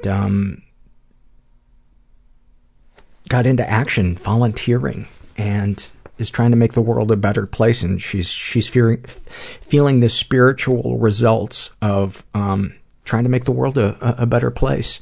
And I just love seeing that. I love seeing that. Let's give some love to our sponsor for this episode. We are sponsored by Harry's, and they are just a great producer of shaving products. I don't even go to the drugstore to buy shaving products anymore. It is ridiculous walking down the aisle to that locked case and standing there trying to get somebody to help you. They do come and help you. And for what? For blades that cost twice as much if you buy them online at Harry's. So you're sitting there and you're asking me, well, Paul, what makes Harry's special? Let me tell you, Harry's is the only shaving company that has both amazing quality and low prices. Let me tell you about the quality.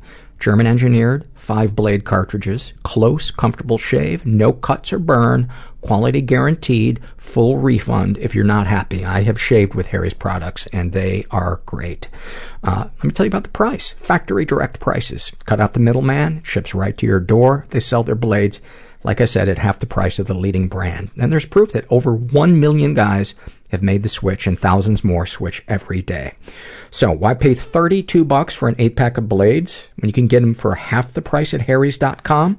The Harry's starter set is an amazing deal. For just $15, you get a razor, moisturizing shave cream, which I love, and 3 razor blades.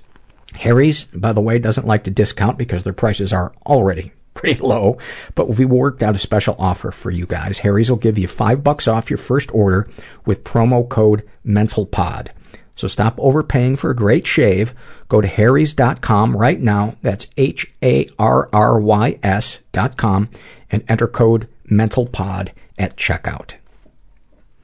Before we get to some surveys, I want to remind you that there's a couple of different ways to support the show if you feel so inclined. Go to our website, mentalpod.com, and you can make a one-time PayPal donation, or my favorite, become a monthly donor, which means the world to me. It really helps keep the podcast going, and you can do it for as little as $5 a month.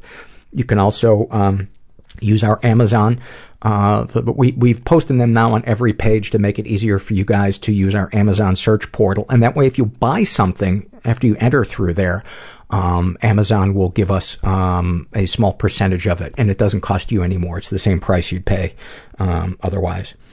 And you can also help us by spreading the word through social media about the podcast. That really helps. And giving us a nice rating on iTunes. All of those things help.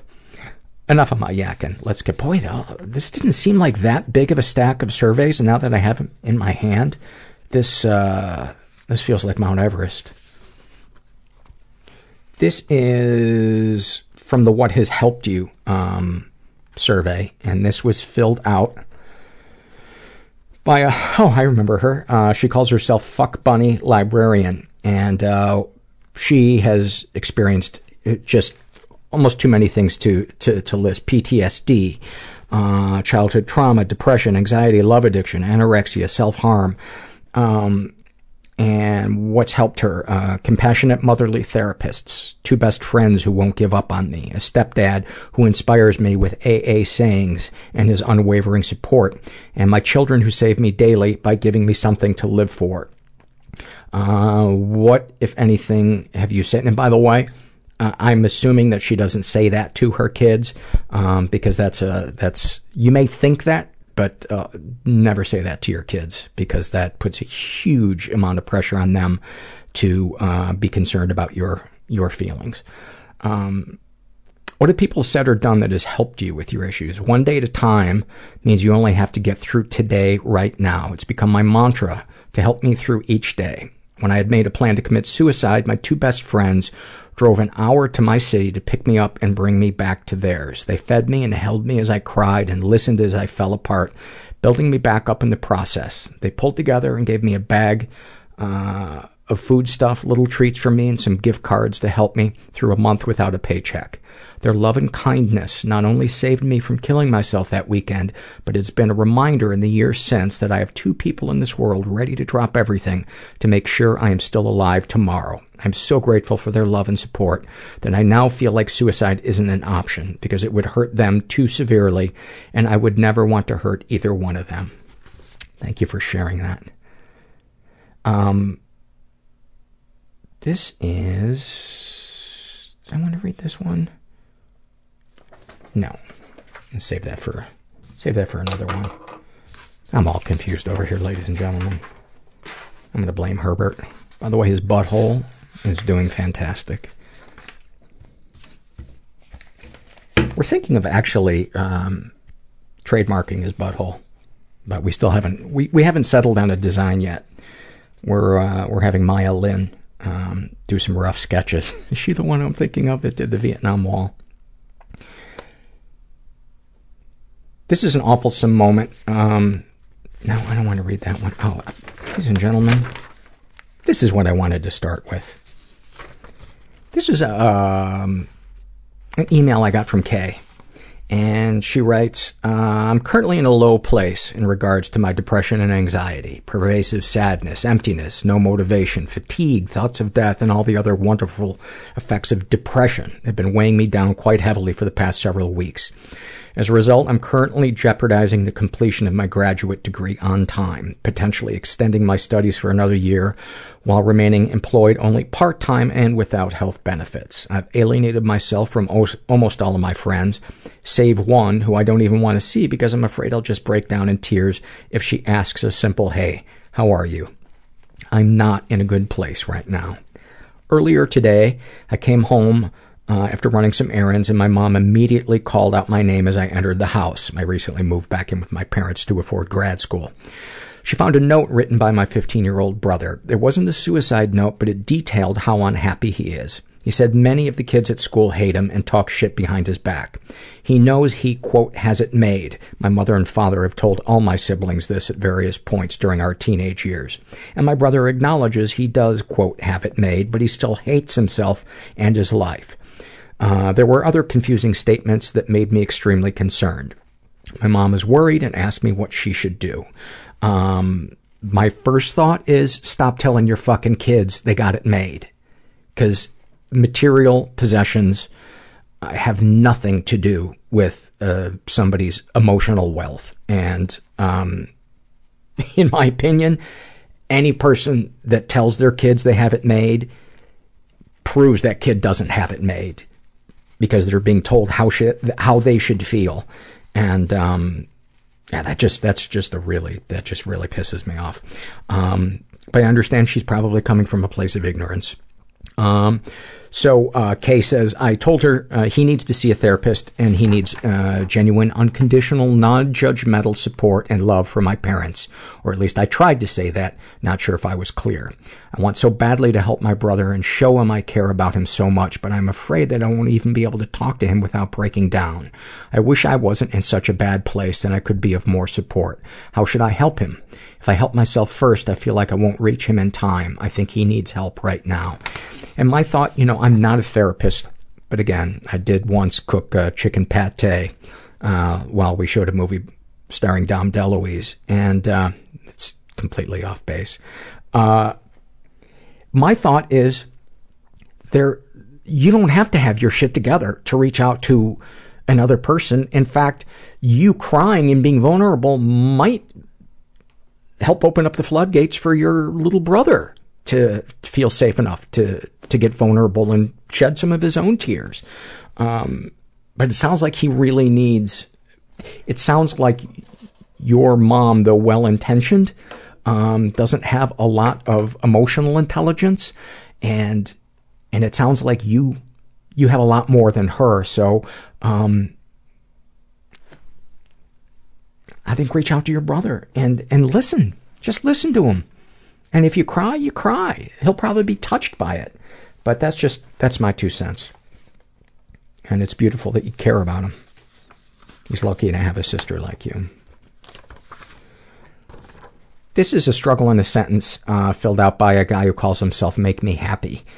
And he lives with depression, and this is a snapshot from his life. He writes, I've been seeing a girl who insisted she still saw her ex-boyfriend. She kept reassuring me that they were still remaining friends, and it took so much out of me to say that it was fine and that I trusted her. I felt I was being understanding and mature about it. Well, once I did this, her ex kept turning up to pick her up and take her out on his motorbike while I had to go to work. Even on Valentine's Day, I sat in my flat waiting for her to come back, but it wasn't until 11 at night when she came back expecting me to be okay with it. So recently, I've had numerous conversations with her, and she still reassures me that she wants to be with me and that they are only friends. After a while, I built my trust back up with her until I saw a Facebook message he wrote to her, some kind of joke they had between them saying, quote, you make mine hard, unquote. What it meant, I have no idea, but I decided to retaliate. In built up anger and frustration, I said, why don't you just fuck off, you asshole?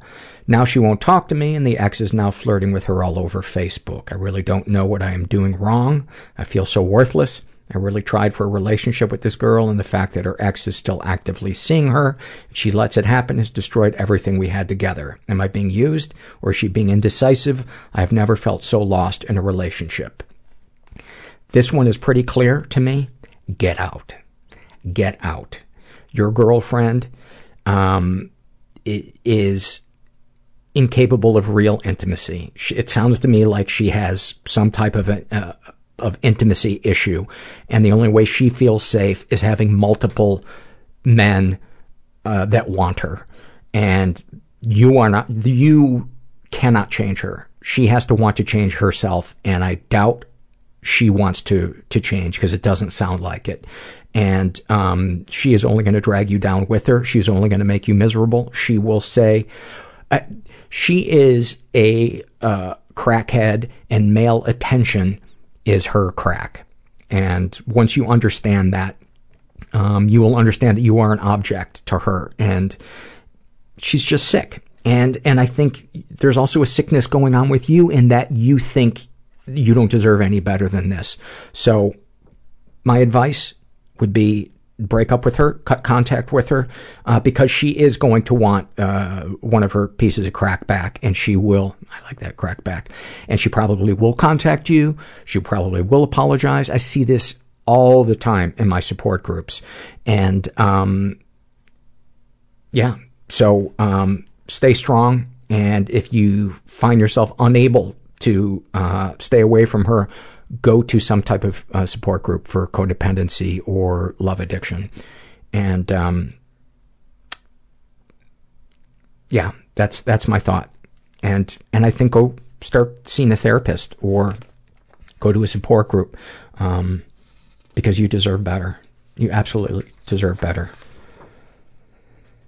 This is a struggle in a sentence filled out by Jenny, and about her anxiety, she writes, I feel like I'm aware of everything that can go wrong all the time. About her PTSD, I'm an alien, an experiment put here to experience the worst possible things.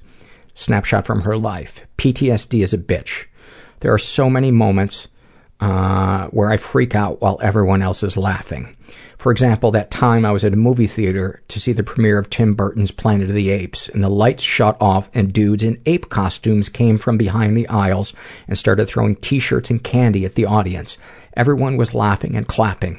I was hysterically crying, shaking, and violently kicking the people who were trying to calm me down. I was 17. My life has basically been 10 years of intense trauma and then 21 years of overreactions like that. I'm so sorry that you are experiencing that. That sounds so completely overwhelming. And I can tell you, if anybody understands that, it is the listeners of this show. And maybe check out the forum and post on the PTSD link. But just remember, you're not alone. You're not alone with that. This was listed as an awfulsome moment, but I think it's a happy moment. And this is from a woman who calls herself Doodle or Duty? Doodle. I'm going to call you Duty. I was on my first out-of-town overnight trip with my boyfriend last summer. I was fine staying overnight at his house, but I've always had problems with panic attacks when sleeping somewhere far from home. I was worried I was going to have one on our trip, and sure enough, when we shut off the lights and got to bed the first night, I started having a panic attack. My heart was racing and I felt like I couldn't breathe, but tried to suck it up and act like nothing was wrong until it passed. Eventually, I began having tremors and he asked me if I was okay. I admitted that I was having a panic attack and explained that this happens to me sometimes. This was the first time I had a full-blown panic attack in front of him, and I was so embarrassed. I didn't know what he would think. He asked me what he could do to help and cuddled me while I popped a Klonopin and tried to go to sleep. Having that panic attack really sucked, but the rest of our weekend getaway was pretty great. It showed me I had nothing to worry about when it came to exposing my anxiety to my boyfriend, and that he would love me and support me, even if I had an anxiety disorder. That is so beautiful. I could have ended the surveys on that one. This is a Shame and Secret survey filled out by a guy who calls himself RJ. He's straight. He's in his 20s. He was raised in a slightly dysfunctional environment. He's never been sexually abused. Not sure if he's been physically or emotionally abused. His darkest thoughts. I have an overwhelming desire to slit my throat. I know that there are easier, quicker, and less painful ways to off myself, but I want to drag a knife across my neck and sever the connection between my head and body. Darkest secrets. My parents are first cousins, and in parentheses, accepted kind of in my home country, taboo or illegal everywhere I've actually lived. I feel like Earth's trash because I don't think anyone can understand or even listen. Sexual fantasy is most powerful to you. I feel so much dislike for myself. I can't imagine anyone liking me Liking me so much porn. I think there's a typo in there. I feel like they love me, but I feel like absolute shit after I masturbate. I can't win. What, if anything, would you like to say to someone you haven't been able to? I'd tell my parents, for being such hypercritical assholes, stop being the embodiment of every Asian parent stereotype. Love is not just paying for things and making dinner. Boy, that is a great sentence. Love is not just paying for things and making dinner. We got a t-shirt. We have a t-shirt.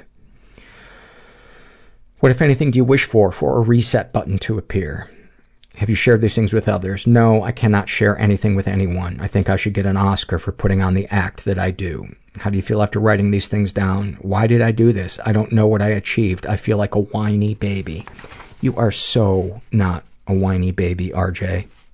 You're experiencing overwhelming emotion, and you are trying to cope with it by watching pornography. And it is not...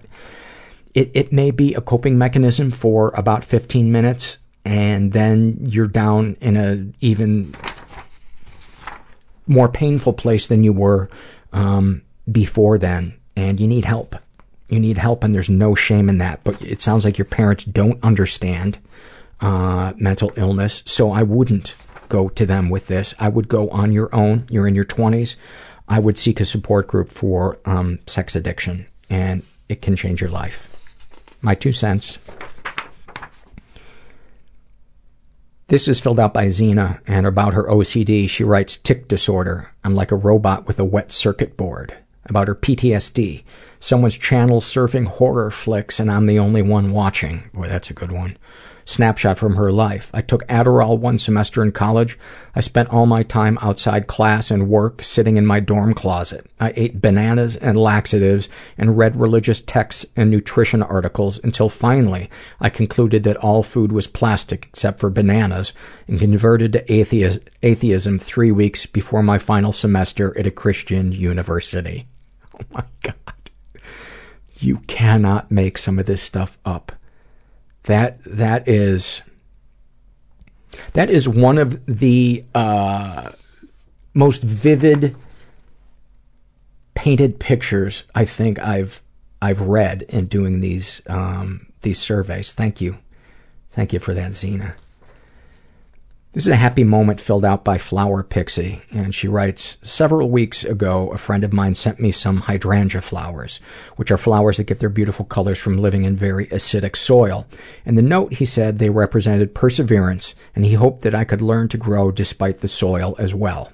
The instructions for the flowers said to make sure the soil never gets completely dry, but I didn't want to overwater them either, so I didn't water them that much. A few days later, they were wilted and droopy. I nearly sent my friend a message saying not to cause you to lose all hope, but the flowers are already dead. Instead, I dumped a cup of water in the pot for one last-ditch effort to save them. The next day, they came back to life and were a brilliant color blue, very open and bloomed. I almost cried. Now, every time I look at those flowers, I feel a little less alone. They give me hope that even when things seem like they will never get better, you never know what can happen. Those flowers have given me so much happiness. God, that's another one I could have ended the podcast on. That was beautiful. Thank you for that. This is a Shame and Secret survey filled out by a 15-year-old kid. He calls himself that one guy you vaguely remember from school. He's straight. He is being raised in a stable and safe environment. He's never been sexually abused, never been physically or emotionally. Darkest thoughts. I think about how I would commit suicide multiple times a day, in slow motion and in as much detail as possible. I think about how cold the barrel of the revolver would feel on my lips. I think about tasting the gun oil from the last time it was cleaned. I think about how it would feel to pull the trigger and feel the resistance as the hammer cocks, then feeling the resistance gives way as the hammer falls. I think about the damage the bullet would do to the roof of my mouth and the damage it would do as it exits through the top of my head. This sounds so gruesome now that I've finally written it down. darkest secrets. This isn't really that dark, but I feel really guilty about it. I once shot out a neighbor's window with an air rifle and blamed it on my cousin. My parents never found out it wasn't me. And my parents never found out. I think he meant to say it was me. He wrote it wasn't me. And my cousin doesn't know I blamed him, so maybe it turned out all right, question mark. Dude, if that's the worst, darkest secret you got, you're doing okay. What, if anything, would you like to say to someone you haven't been able to? I want to apologize to my cousin for blaming him for something he didn't do, and so I can finally take responsibility for my mistake. I can't tell him because he doesn't know, and I don't want to damage our relationship, and I'm afraid my parents would lose their trust in me if I told them I'd been lying for years. I don't think so. I think if you came forward, I think both of them would understand. There are very, very few people in the world that turn their nose up in an apology. It's a beautiful energy to come to people with. I'm so uncomfortable I said beautiful energy. What, if anything, do you wish for? One thing I really want is to be able to feel happy or sorry for other people when they give me good or bad news. It gets really awkward when your cousin announces she's pregnant and everyone else is congratulating her and you just don't know what to do or say. Have you shared these things with others? I haven't shared these thoughts with anyone else. Like I said, I'm afraid I would lose my family members' trust. Some of the other things, like fantasizing about my suicide, I just don't think I have anyone close enough to me that I can talk about it with. You know, you put that you were raised in a stable, or being raised in a stable and safe environment. The fact that you don't feel safe, or that your family members' trust in you would go away if you shared your pain with them, that's not a stable and safe environment. It's just not. And I think it would really be good to talk to somebody. Maybe a school counselor. Maybe your parents. I don't know. I don't know your parents, so I don't know how they would react, but don't keep all of this stuff in. How do you feel after writing these things down? Well, my hands are shaking, if that means anything.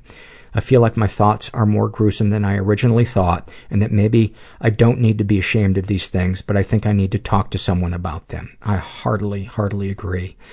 And, buddy, I am just picture me and a bunch of listeners giving you a big group hug and telling you that you're not alone. And you sound like a really sweet kid who's just feeling a lot of normal emotions, and you haven't found a way to channel those emotions out yet. And you are okay. You are okay. You are not a freak. We all need a steam valve. We all need a place to release the steam. And I think your hands shaking was you feeling yourself start to let some of that steam out. But sending you lots of love, buddy. Hang in there. Hang in there. This is an awfulsome moment filled out by Kitty, and she writes, I had never attended therapy for my experiences of sexual assault. After years of avoiding it, I finally decided to attend a group therapy session at the Sexual Assault Support Center near me this past December. There were only 3 people in the group, one of which was my ex-boyfriend's new girlfriend. When I walked in, she turned around and saw me and said, "Oh, I wondered if I'd run into you here." That is so fucked up on so many levels. Wow. Thank you for sharing that. That's 99% awful. I'm not even sure there's a 0.001% of awesome in that. But I get why you would want to laugh at that. This is a happy moment filled out by Sleepatron. And she writes her happy moment, laying on the couch in a blanket burrito with my partner watching The West Wing. I am warm, calm, and comfortable. I'm entirely in the moment and not worrying at all about my past or future. I'm watching the vivid orange and pink sunset outside the window behind our TV more than the show itself, and it's casting a warm, waning light into our living room through the dead trees. I'm not overjoyed or anything, but I feel deeply content and safe. Beautiful. Beautiful. This is filled out by a let's see how old they are. Trans teenager. They're pansexual, raised in a slightly dysfunctional environment.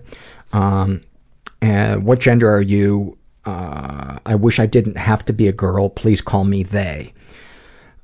Have you ever been the victim of sexual abuse? Some stuff happened, but I don't know if it counts. I think it is just the normal kind of thing that happens to women. Not that it makes it okay, but the memory scares me very much. I was 12 years old, riding my bicycle around my neighborhood. 3 boys, 2 of them much older than me, started following me around in a golf cart, laughing at me, saying sexual things and making remarks about my body. I didn't let them catch up with me, though, by making sharp turns and hiding, but they kept looking for me for hours, jeering.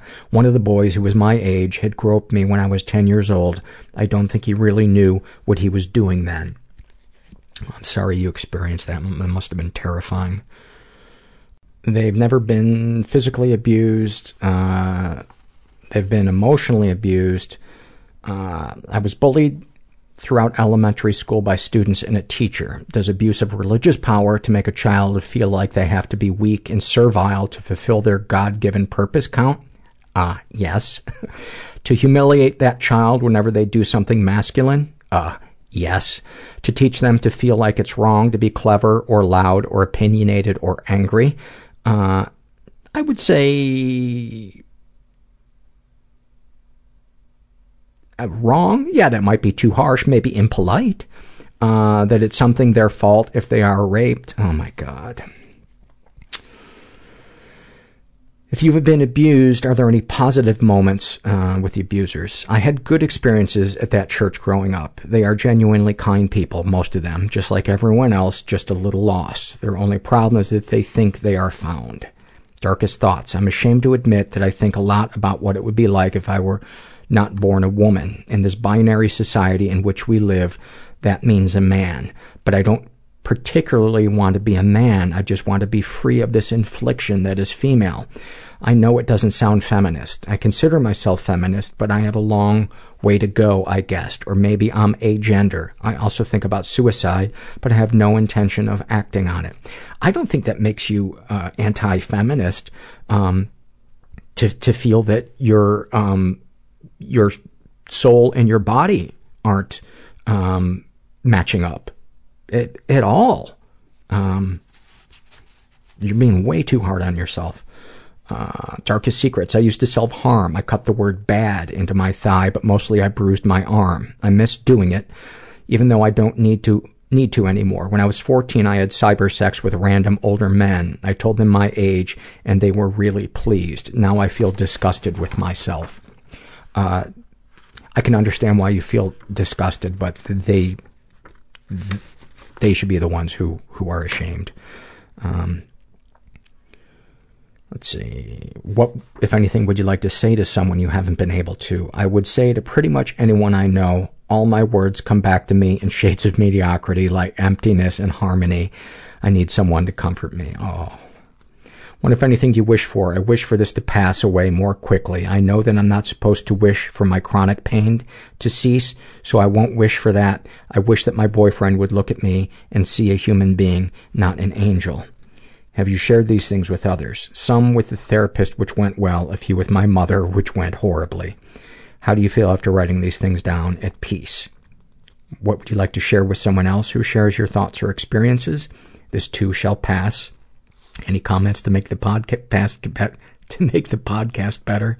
Go fuck yourself. To which I respond with a tip of the hat and say, I think I shall. But I can't do that right now as I am mid-survey. Very difficult to fuck oneself mid-survey. But I do thank thee for your interest in my self-fuckery. This is a happy moment filled out by Ashley. And she writes, I went to a pride parade the day after same-sex marriage became legal in all 50 states. Everyone was so happy and nice to everyone. The police department came through, walking with their partners, and everyone was crying and laughing. A woman was there dressed as a unicorn, and she was hugging everyone. I have never felt such a strong sense of community and happiness and the feeling that people are good and full of love. I'm going to be completely honest. You had me until unicorn. And then I hailed a cab. I think this is one of the least judgmental spaces, and I'm going to judge somebody dressed as a unicorn. There. I'm going to judge them just because it makes, you know why? Because it's so vulnerable. It's so... it's so guileless that somebody dressing as a unicorn feels like, to me, like leaving a newborn baby on a railroad track.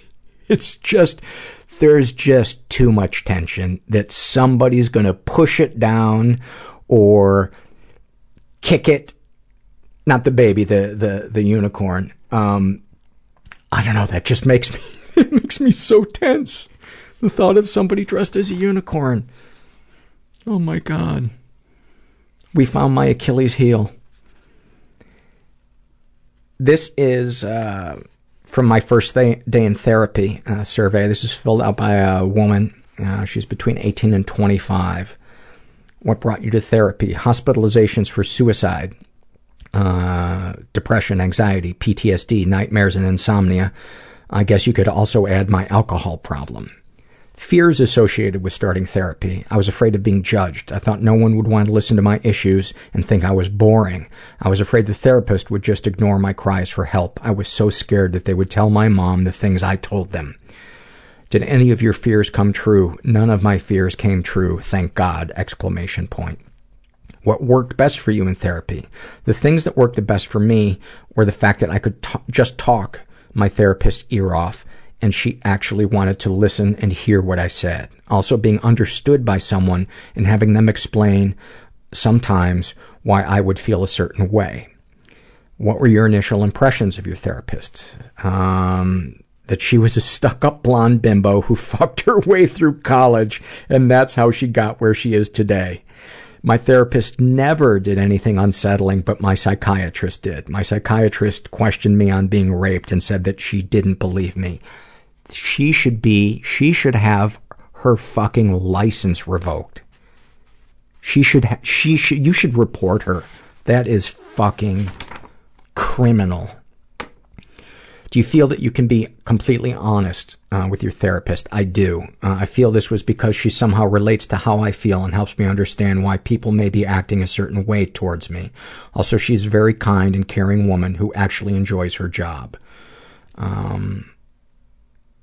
Any suggestions to a new group of therapists? I would suggest you become conscious of your nonverbals and body language. The way you sit in the chair or pace in the room can make someone uneasy. I feel every therapist should just actually care and want to understand their clients. I've never heard of a therapist pacing in a room. That's disconcerting. Thank you for sharing that, and I'm glad you found a good therapist, and I hope that fucking psychiatrist goes out of business. This is an awfulsome moment filled out by a woman who calls herself Fraud Shell of a Human. I'm a fan already. You had me at fraud. AP English exam, senior year in high school. I realize with 5 minutes left, I have written my essay on the wrong topic. I start frantically erasing. Panic. The tornado in the pit of my stomach shoots through my limbs with overwhelming quickness. No part of my body is safe. I simultaneously go blind and experience the most powerful orgasm of my life. Eyes shut, body shuddering, making every effort to be silent, white knuckles clutching my front row desk, all while surrounded by the peers I've tried so hard to be invisible to for the past 4 years. I've never felt less open to sexual sensation. It's the most disoriented I've ever been. Anxiety? The next time you decide to go down on me, let's at least agree that you'll get me to a private location first. Wow, I have never heard of that. That is... If I saw that in a movie, I would be like, there's no way. This is... I'll go to this next one. This one's a bit graphic. This is a shame and secret survey, and this was filled out by a woman who calls herself Faded Rose. She's from Brazil. She's bisexual. She's in her 20s, raised in a slightly dysfunctional environment. She was the victim of sexual abuse and never reported it. She writes, I was sexually abused by my volleyball coach at the ages of 10 to 14. Since I grew up in a fatherless home, he was my main role model and we were very close. The abuse went really fast, from inappropriate touches on my breasts and legs to vaginal/anal rape. He also loved taking photos of me naked and covered with his sperm, what made me feel like shit. I've never thought of it as sexual abuse because he was a person I loved and cared for. When I finally admitted it, my world fell apart. I began to have a lot of PTSD reactions and suicidal thoughts. I'll never forgive me for what happened because I was old enough to do something, but instead of going away screaming, I just let him do whatever the hell he wanted, so at least I'd be with him. I feel like I have sold myself for love. What you thought was love that he was showing was grooming. That is how that predator gets what they want. And you had no part in that. You were a child, and he took advantage of the fact that you had a child's brain, and he has an adult's brain, and he could sense in you that there was a void, that you grew up in a fatherless home, and you should not feel at all, not one sliver of shame for what happened to you.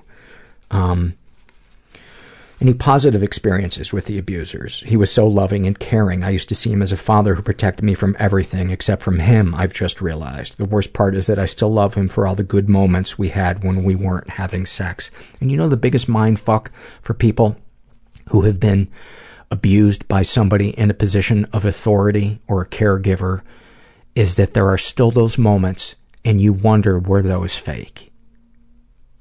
That there are so many ripples from sexual trauma, and that is one of the worst ones.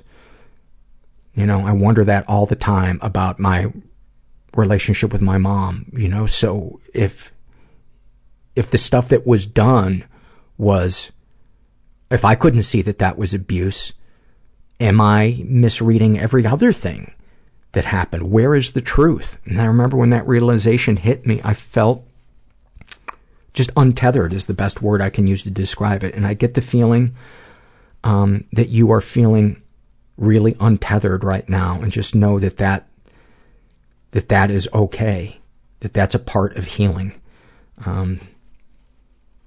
Darkest thoughts. I'd like to kill myself in a way that creates a horror story scenario so my mother would be forced to see my misery painted on the walls and floor. It's like a revenge for all those things she made sure to ignore. Darkest secrets. I fucking love my female therapist. She's the only one I want to be close to. I know it's kind of a mother transference issue, but I can't keep myself from feeling it. I attempted suicide twice, and in both cases, part of the reason was a need to get her attention, even if I would never admit it out loud. Thank you for sharing that. That's a very brave thing to share. I've had a couple of therapists that I had sexual feelings for, and maternal, like I wanted them to be my mom, and I shared it with them, and it was no big deal. You know, they've heard it all, seen it all. You might share that. You might share that with your therapist. It might be fruitful for you to even uncover some more stuff and some more feelings, and to feel more trust in your relationship with her. Sexual fantasies most powerful to you. Being raped and laughed at, being treated like a piece of shit. It makes me feel like I enjoyed what happened, even after everything I heard on your podcast about it. And then I won't get up on my soapbox about about that, you know that that's your brain's way of coping. Anything you'd like to say to someone you haven't been able to? To my mom, how could you ignore everything that was happening in front of you? All those days I came home with blood on my pants. Did you think it was normal? To my abuser, I hate to admit it, but I am so much like you. I'm a little piece of shit and I disgust every inch of my body. It's like you are still inside me all the time. To my therapist, I am so fucking broken, but I'm not going to tell you about it because I don't want to infect you with the monster inside of me. That breaks my heart. Please tell your therapist. Print this out and bring it in and read it to your therapist. She will understand. She will understand. If she's as good of a therapist as you've described, as you know, I'm not a professional, but that's my thought on it. You deserve to be fully known and fully accepted. You deserve it, and you are not a piece of shit, and you are not disgusting. What, if anything, do you wish for? I wish everyone would stop loving me so I could commit suicide without causing so much pain to others. Well, we don't want you to. So, we win. Fuck you. Have you shared these things with others? I've told 2 friends I was sexually abused, but in a joking way because I didn't want them to feel pity. How do you feel after writing these things down? I feel like a disgusting attention-seeking. And then that's the end of the sentence. And that's how all survivors feel. That's normal. That is what you are experiencing, is a normal brain processing abnormal shit that happened to you. What, if anything, would you like to share with someone who shares your thoughts or experiences? Every time I start to beat myself up for what happened to me, I look at my younger sisters, 9 and 14 years old, and then I realize they are not ready to cope with the kinds of things I suppose I had to. They are children and need protection and love the same way my younger self did. Good for you. Good for you. Never forget that. And thank you for listening. I'm so touched when I hear from listeners far away from the States.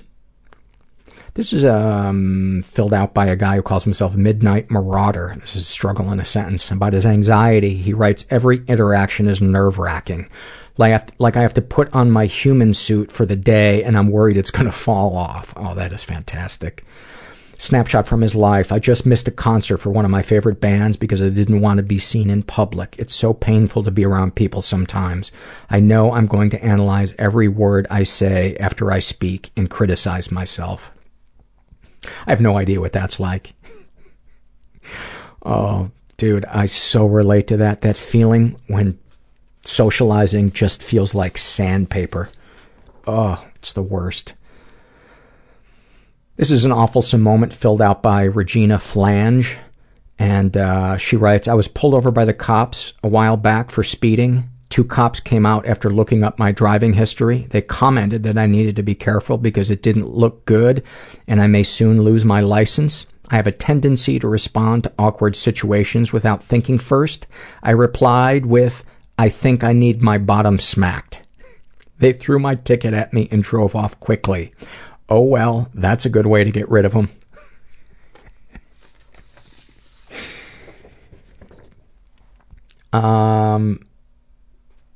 This is from the What Has Helped You, and I just thought this was so beautiful. This is filled out by a woman who calls herself Gal Pal. She's in her 20s, and she's experienced a lot of shit. And cutting is one of her issues, and also anxiety and depression. And what have people said or done that has helped you? And she writes, my dad has helped me a lot. I think a lot more than he realizes. I texted him one day when I wasn't doing well, and I just said, Dad, I'm really struggling, or something like that, but longer. Because I just realized, shit, he had no idea what's going on with me, and what if this goes really bad and I end up in the hospital or something, and that's the first he's hearing about it. I didn't know what to expect, though, but he was so kind. He called me right away, and he just said, oh no, just quietly into the phone as I cried. And he was so calm, and it was everything I needed. He just said, You always try to do everything on your own, and you don't have to. And now we talk more regularly. He made me feel like he actually was happy I had called, and like it made him feel special. He's the only person who I don't feel like I'm draining by being so messed up. That is so beautiful. And I'm sorry you're struggling, but that connection that you have with your dad is so special and beautiful. And doing this podcast, I so rarely get to read it and see it. And when I do, I'm just reminded that there are parents out there who don't make it about them, who can just listen and be there. And thank you for that. And then finally, this is a happy moment filled out by Tsuga. And she writes, in high school, I was in the pits of depression. During one summer, I was kind of drafting suicide plans, but still hemming and hawing. I'd been volunteering at an animal shelter.